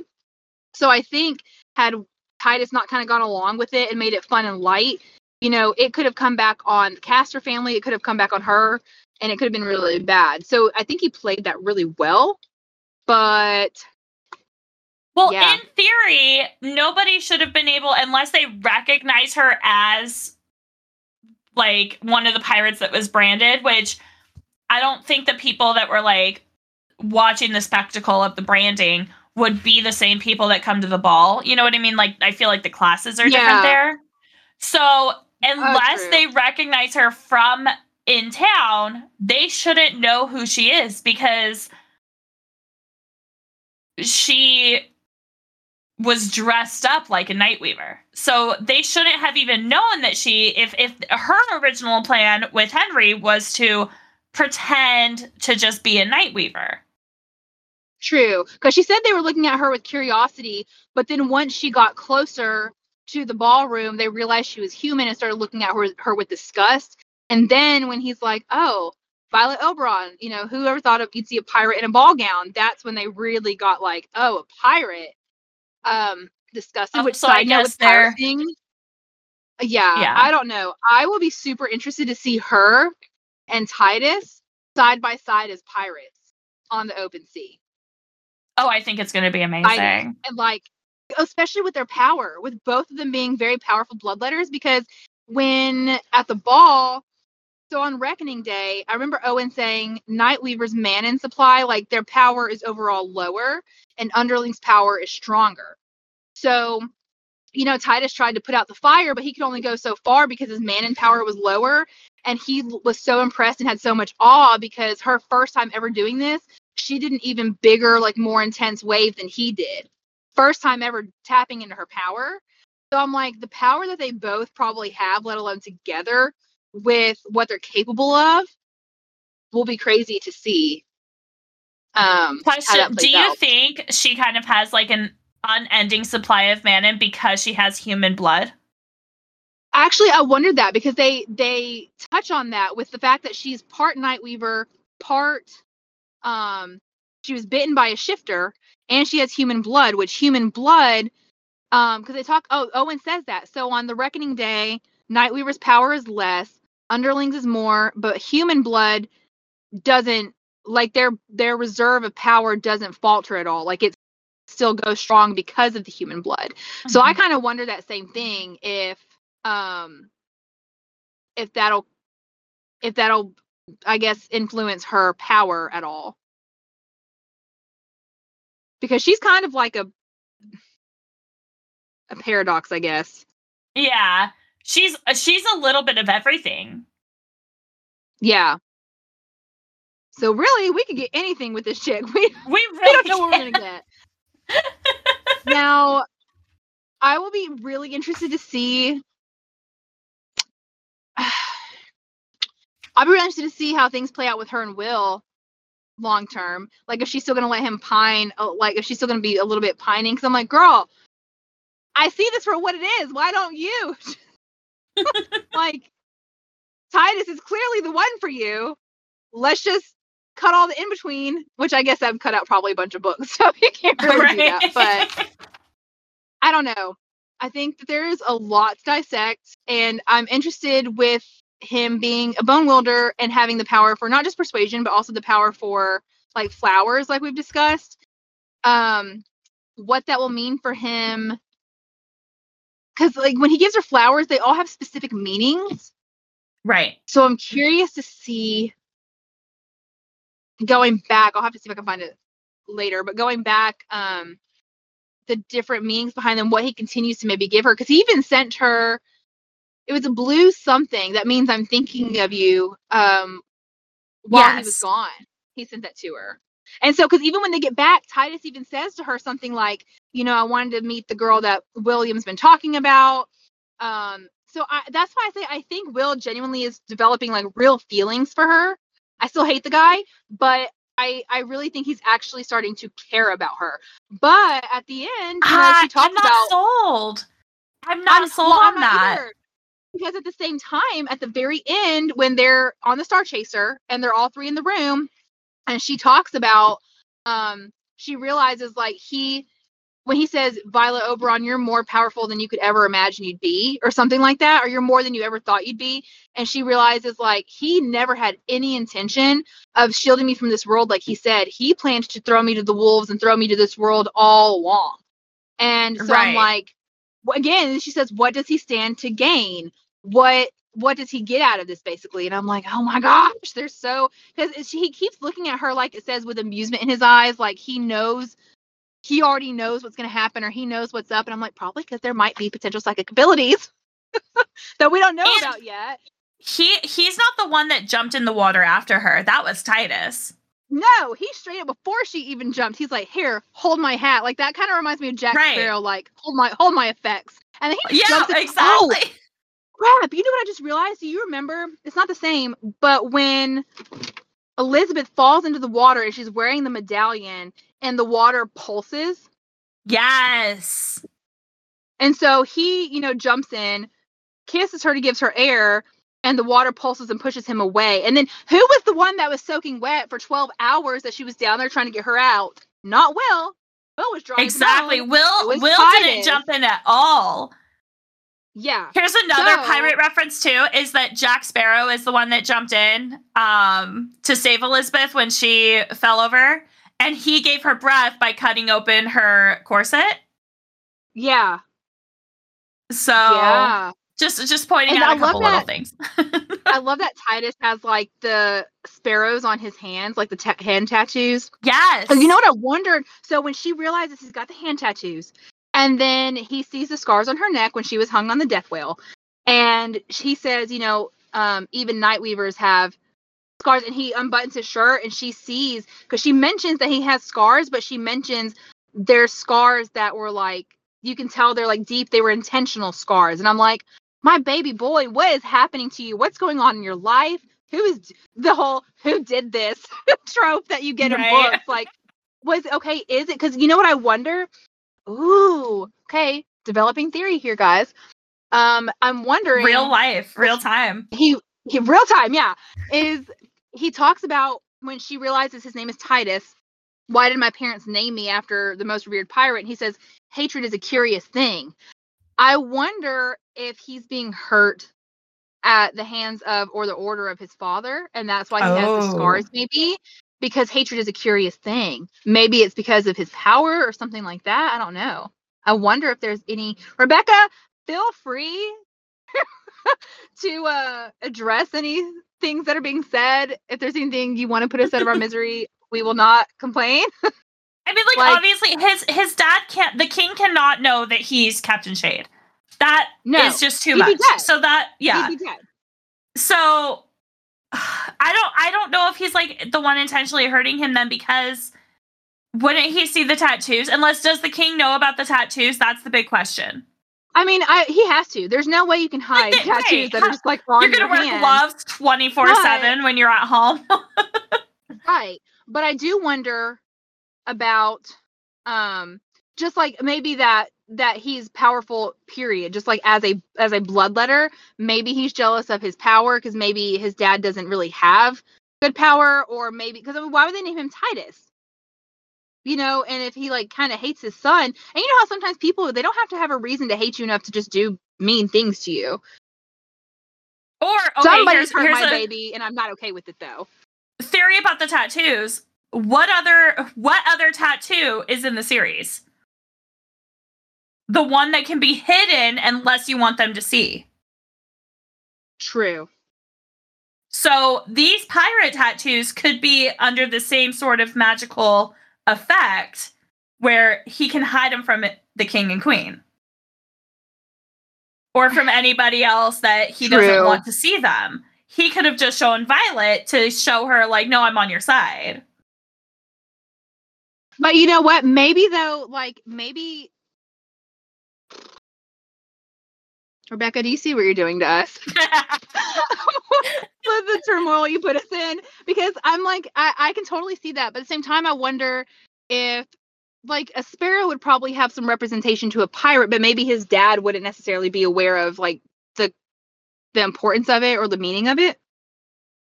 I don't know. No, I don't know. I feel like, so naming him Titus, he might have been just trying to like take back the name because Titus was such a revered pirate. So maybe the king's idea was like, no, the prince is Titus. Anytime you talk about Titus, you're talking about the prince now. The pirate doesn't exist anymore. You know what I mean? Yeah. It could have been something like that. I don't know.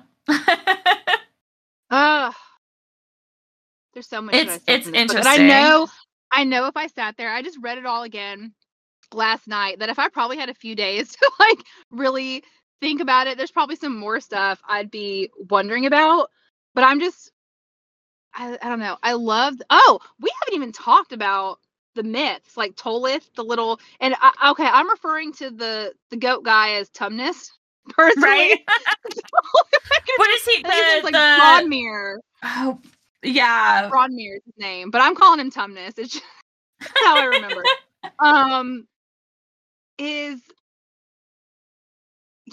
Because okay. I'm trying to think. When they're in the so when she realizes, her and Henry both realize that the casters and it's the guy Baron Rencroft, I think is his name, Killian, and then the myths are all like in the order before they get taken into the order, and they're overhearing the conversations being had. I'm curious about, like, Killian seems very genuine, because even when when Philip dies, it alludes to that he actually was devastated, which would imply that he knew Philip and her mother, Grace, much deeper than previously thought. Because she makes a comment that he seemed devastated, but she didn't realize that they were even friends. And I'm like, I wonder if there's something more there, or if he's just genuinely like a very heartfelt kind of guy, because he seems very genuine to me. Whereas Will clearly just comes across as very like secretive and shady. Because I'm like, he's 19 years old, but he's calling the shots on a lot of stuff. And like you pointed out, the way he kind of interacts with Titus sometimes, I'm like, boo, who do you think you're talking to right now? Right. Like, he's, first of all, he's the prince. Second and of all, your captain. He's your superior. Yeah, you're superior. Where do you get off thinking like you can talk to him? Oh, Right. because you know what? Hold on. I think she asked him at one point, you and Titus, like, oh, what did she say? She was asking about the relationship, and he goes, you know, we're friends. And then, but he had like a certain look about him when he said that, like admitting to that they're friends. And then, you know, we grew up at court together. We've battled beside each other, like we're very close. But it was the way that he kind of insinuated like that they were friends, but it was almost with a grimace, but like that he's very, very like loyal and close to him. I'm like, I don't know, it's kind of a contradictory statement. I'll have to see if I can find it later, but it kind of seemed to contradict itself. So here's another thing about the relationship too, is when she's finding out that Captain Shade is like Will's informant, you kind of get the sense that like Will calls the shots with Captain Shade, but then you find out that Shade is Titus, and you're like, no, Titus calls the shots. But like what he kind of gives off before she knows who Shade is, it seems like he's the one calling the shots. He's the one sending Shade out on certain missions. Like, oh no, Shade's getting this information because I told him to, you know? Right. So it is very contradictory about who's actually in charge and who wants to be in charge, or, you know. Yeah. Ooh, that's... I know. It's really getting you thinking, huh? It is, because I feel like there's clearly like depth to his and Titus's relationship, and there's history there. It does seem sometimes though like Will seems to be more the one calling the shots. Because the thing I wondered, so you know, they kind of talk about when she realizes Will knew all along who she was, and then that how in the beginning Captain Shade says, why would I do that when I've just now found you? She realizes that he's been like looking for her. And I'm always curious, like, was he looking for her because the medallion? And then they talk about how there were two, not one. They thought Mary Cross, the girl that brought the silk aboard the Lightbringer, which is how they were able to track her, because Owen had taken off his bracelet. So he didn't have the enchantment. So then she realizes, no, there were two silks. And the one we've been chasing was a ruse for me and Will to follow. So I'm like, okay, who's the second silk? Where's the second silk? And so even though Owen took his bracelet off, like how did they know to look for her through him? So just still a lot of unanswered questions that I'm curious about. I don't know. Is the silk that's inside the princess, is that Marana? Yes, I think he said that Princess Hillian is possessed by the underling queen or something like that. I feel like Titus I couldn't remember. Right, I couldn't remember if that was like confirmed or if that was like an unhinged theory that just like deep rooted itself into my memory. It's either that she is or that he thinks she is, because I think that Will says you don't know that for sure, and he goes, well, you know, you can't tell with your curse, but she can with hers. That her curse lets her see the silks, because there's a but at the same time they talk about how she's never, since she was banished, she has never been able to be killed because she's never taken a corporeal form to where she could be banished. So it wouldn't I don't know that it would make sense if Morana specifically possessed her, because then that would be her in a form that can be banished out, right? No, I don't think so, because Owen... Oh, wait, no, because the other silk was banished when he was inside... Dorothy. Trudy. Yeah. Trudy, thank you. I couldn't remember her name. Hated her. Right? So they can be banished when they're possessing. Yeah, when they're possessing a human or a corporal form. Right. Otherwise, they can just go host to host. Here's the thing I did ask Rebecca about, though, is like when it's banished, it can still come back. It's just harder to like get through the gates, so to speak. So even like banishing Marana is not going to stop her. So they need a different plan than just banishing. They have to contain her somehow. And the thing is, I feel like this is where Killian probably is going to come into play some on information, because, you know, he was taken to Red Island and he's been there before and like affirmed her, yeah, this place is real. And it was interesting to me that Owen was so intent on getting there. Why was he so intent? Is it because him and Violet have affinities, or they're more than they knew that they were, and he felt like a call to it? Is he also an heir, like a descendant? What is going on? What is happening? He was very obsessed with trying to find it. And it is interesting that he bonded with her about trying to find it, as opposed to the other siblings, when it's the two of them that would benefit the most from finding it. Right. And like where that kind of the thought came in. Right. And I kind of wonder, so this might, Rebecca, we very well may be reading into some of these things way too much, but just know this is what you get.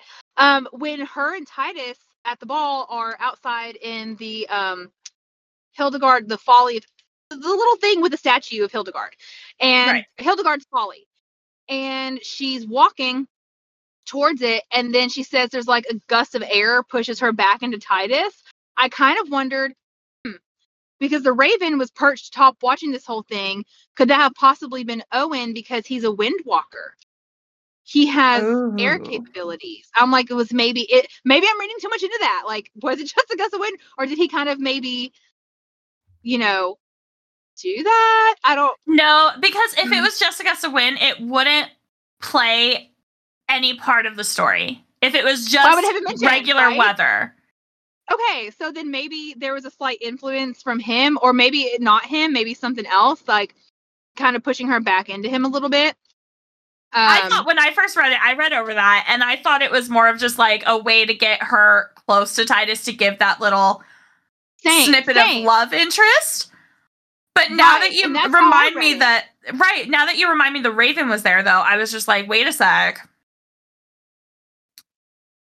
I need to like go back through and like mark everywhere that a Raven is.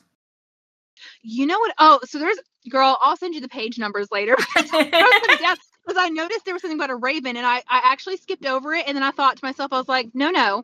Your gut's telling you, like your mind is telling you that's going to be significant for a reason. So I highlighted it and I wrote the page number down, and then it gets referenced probably 4 times before it talks about that he ends up, when he reveals himself and he takes flight, he shifts into a Raven, and then it comes back to later when she's like hallucinating with the poison, that memory of her and Owen up in the, you know, the little tower on the Lightbringer, where he's talking about, you know, wanting to leave and this and that, and then talks about, you know, I want to be a bird and be free. Like one day we'll be in the stars and be free. And so I'm like, okay, is he a star? Because if you look at the importance of constellations because you have what, Astrid and the 7 something. The 7 Flame Crown. Yeah, you have, I think, I'm not sure if it's Flame Crown, but you have, you have Astrid and the 7 something, you have Titus and the 12 keys, and they mention a few different ones. And then there's even the point of Annie mentioning in her books, and it's under like, you know, Jack kind of mocking it, like, oh, you know, it's or I think might have been Owen mocking Elsie in her books, like, oh, they're just balls of fire, or they're whatever. But they specifically mentioned stars quite a few times, and then her referencing like, I won't be taken by Nightweavers or the stars or blah blah blah. I'm like, are you a star? And because, you know, they even talk about when she's taken to see the gold dust, and like the woman's so bright she can't even look at her. So I'm curious if any of that will come into play at all. And that's the thing, I feel like book 2 is still going to have to be a lot of like foundational building block to answering a lot of questions moving forward. So I'll be interested to see what building blocks are placed there, and like what information we get and what information trickles down later, and what information of theories we're saying have absolutely nothing to do with it and never comes back into play. Right. No, we're not getting any resolution till, how many did she say? Like 4 or 5 in the series, 5. I think. Yeah. There's 5 total, so we'll get... we're not getting any resolution till like no. 5. No, it's going to be a while. I have a feeling if it goes along like your typical romantasy, 2 will be there, 3 and 4 will probably crush and break our hearts, and 5 will slowly put us back together. Yeah. As long as I get my happy ever after, we're okay. If you want to kill Will in the process, I'm not upset. Honestly, though, okay, so... Sorry, go ahead. No, I was going to say the only way I feel like he could have a really good, in my eye, redemption. And now, mind you, at this point, he's not done any, like... He's lied and manipulated and betrayed, but nothing like of super, super, super bad, serious stuff. But I feel like if he does, in my mind, the only redemption arc is death. Like, you sacrifice yourself for her, or there has to be like a serious, this can't be, a whole, I don't know. And here's the thing, too. The redemption wouldn't mean anything if there's no consequences to him. If he doesn't suffer a consequence of losing her or losing his life, then his sacrifice or redemption won't mean anything. Otherwise, it's for selfish reasons. Suffrage if he doesn't, that's what I'm thinking. Exactly. He's like, oh, I'm redeeming myself so that I earn your love. That's not redemption. That's manipulation. The only way that redemption works, exactly. The only way redemption works is if you do it without the intention of getting something in return. And I don't, the only way that would make sense is if he dies for it. True. Otherwise, I can't trust that he really did it out of the goodness of his heart. Oh, okay. So my ADD brain just kicked in. Like, I wonder with him if like he were to die in battle or something. It reminded me of what was it?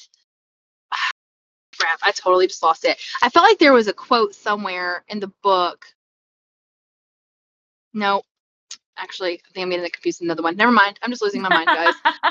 This is called reading too many books and overlapping plots. I know, right? Well, okay, so I have compared them to Dane and Xaden previously from Fourth Wing. Which I definitely saw a little bit, especially when you started talking about, like, maybe Will is reading her thoughts. I was like, yeah, that's freaking Dane, and I hated him, too. He was acting the same way. He's like, no, I want to protect you. I want to save you. I hated Dane. Okay, but then I also, when I was reading, I compared Will to Tamlin. Okay, so I'm not the only one. Yeah. Tamlin... like his, like the control, so the control factor he gets later with like, no, it was for like your safety, or I didn't have enough information to give it to you. It's my life. I don't care if I need the information to make the decisions for myself, not for you to think you know what I'm going to choose. Because she even says, why didn't you tell me, blah, blah, blah. And he goes, well, I didn't want you to turn yourself into the guard. Do you think I just want to like join my brother enough to die? Why would I be hunting for his killer? If like, why would I kill myself or let myself be taken in by the guard or the Guild of Shadows? I'm sorry, the Guild of Shadows. If I'm still trying to hunt his killer, first of all, and second of all, and she says, why? Is it because you thought I wouldn't choose you? Right. That's the real thing. Is that he wasn't confident that he would choose her, because if she knew, then it points out the manipulation. It points out the lies and the lies of omission, which still count. Because I was reading the book last night. My husband died because I was like, liar, highlighting and like underlining. So, yeah. No, I was reading. Sorry, go ahead. No, I was saying he just irks me. Yeah. No, I was reading. So I'm in the middle of Throne of Shadow or Throne of Glass right now. I'm on Queen of Shadows, and you mentioned Aelin earlier, so I'm assuming you've read Throne of Glass. So I'm actually in the midst of it. I'm about to start my tandem read of Tower of Dawn and Empire of Storms, and then go into Kingdom of Ash. Because of social media, I do know a lot of spoilers. Like, I don't know finer details, but I do know a lot of things that happen. But I've read up through up to the 7-8 or 6-7-8, 7-8-9 or whatever. Okay. Yeah, so I was wrong. It wasn't Queen of Shadows. I had just finished that. I just started the tandem read. So I was reading, and at one point, since you're not in it yet, at one point, one guy does something, and I literally out loud, my husband was in the kitchen, and I'm in the living room reading, and I go, "Are you kidding me right now?" And he looks over, and he goes, "Problems in fairy tale land." I feel like you have no idea the turmoil. Yeah. So I was talking to Dana the other day from Dana's Bookshelf. If you don't follow her. She's the best. I love her recommendations. She's so funny because when reading Throne of Glass, she's like, "This is the best series ever, blah, blah, blah." So I sent her voice messages and my thoughts and theories. And I read Heavenly Bodies the other week. I was sending her voice messages, and she was like, "I'm not going to say anything." She's but like, "Christin, my God, this thing's like you're figuring out that I didn't figure out till like the second and third time reading this." Because I already know some of the stuff that happens, but what's his name? Adian pisses me off. He's the worst. Oh my gosh. I haven't even read the full thing, but I already know. I hate him because the way he treats Lysandra, I'm like, you gotta go, man. Like, ain't no way I'm putting up with that. And I really hate him. So, okay. And Lorcan too. Lorcan never redeems himself, but he does some stuff in the beginning that I'm like, ooh, I don't like you. So with Aiden, I call him Aiden because I thought it was named like they were named similar, like Aiden and Aelin. I thought it was more of like a twin sort of vibe. Then maybe I'm probably butchering the pronunciation, honestly. I've heard it the other way, but like I've read it the same way for so long. Just like I still call Kale Cole. I will never call him Kale in my life, so y'all can just shove it. But when we first met Aiden, and he was a strong warrior. He was like this feared leader of, his group, whatever his little group is called, I forget. But now that he's like with Aelin and he's like traveling with her, he just seems like a little bitch. And I'm like, I'm not seeing the warrior that he's supposed to be. I see him as this little, like, I'm going to say it again, that little bitch that just, like, runs around following her around like a little puppy dog. And I'm like, thank you. I'm not seeing a half-fey warrior that you're supposed to be. Agreed. I totally see what you're saying. Agreed. I actually, though, I just pulled into a friend's house to pick up some generators. So I can no worries. Call you back in a few minutes if there's anything you want to continue talking about while I finish driving home. Or I can just put you on mute for a minute while we load this up. It's totally up to you. Well, I could just let you go. This is a long little bonus episode, but you'll be back. And I think you should talk to me about your tandem read because I'm interested. So yes. Okay. Did you say you started or you're starting? I just started it. I'm like 100 page in each book. So yeah. Okay. Well, then I'm totally down to tandem read. Cool. Like kind of in sync with you because I'm one of those. I'm a power reader. I think I read like one. I normally read one of those books in a day, maybe two. So yeah, I love being on. Thank you for having me. This was so much fun. Yes. I'm always down to discuss theories and crazy thoughts on stuff. Oh well, now you have my number, so text me. We'll do it again. All right, girl. Well, thank you. Thank you. Have a wonderful rest of your day. Enjoy being snowed in. Don't let it break you down. I will try. Pray for my sanity, but I'm excited. It'll go fun. And I cannot wait for October to officially get to meet you and all the fun and hitting up that karaoke bar we talked about. Definitely. You got it. Well, Christin, have a wonderful day. Thank you so much for hanging out. This is an amazing little bonus episode, so I'm excited for it. Thank you, Bree. I had so much fun, and I can't wait to do it next time. Yes, I'll talk to you real soon. Okay, bye. Okay, bye. Okay. I don't even know. That took so many twists and turns. It was so much fun. But thank you guys for hanging out. I hope you enjoyed this little bonus. And I want to do it more often. So if you guys are super passionate about any specific book that we read and you want to get into it with me, let me know. Hit me up. Let's do it. I'm excited for it. But until next time, I'll see you guys on Wednesday and have a wonderful day. Thank you. Bye.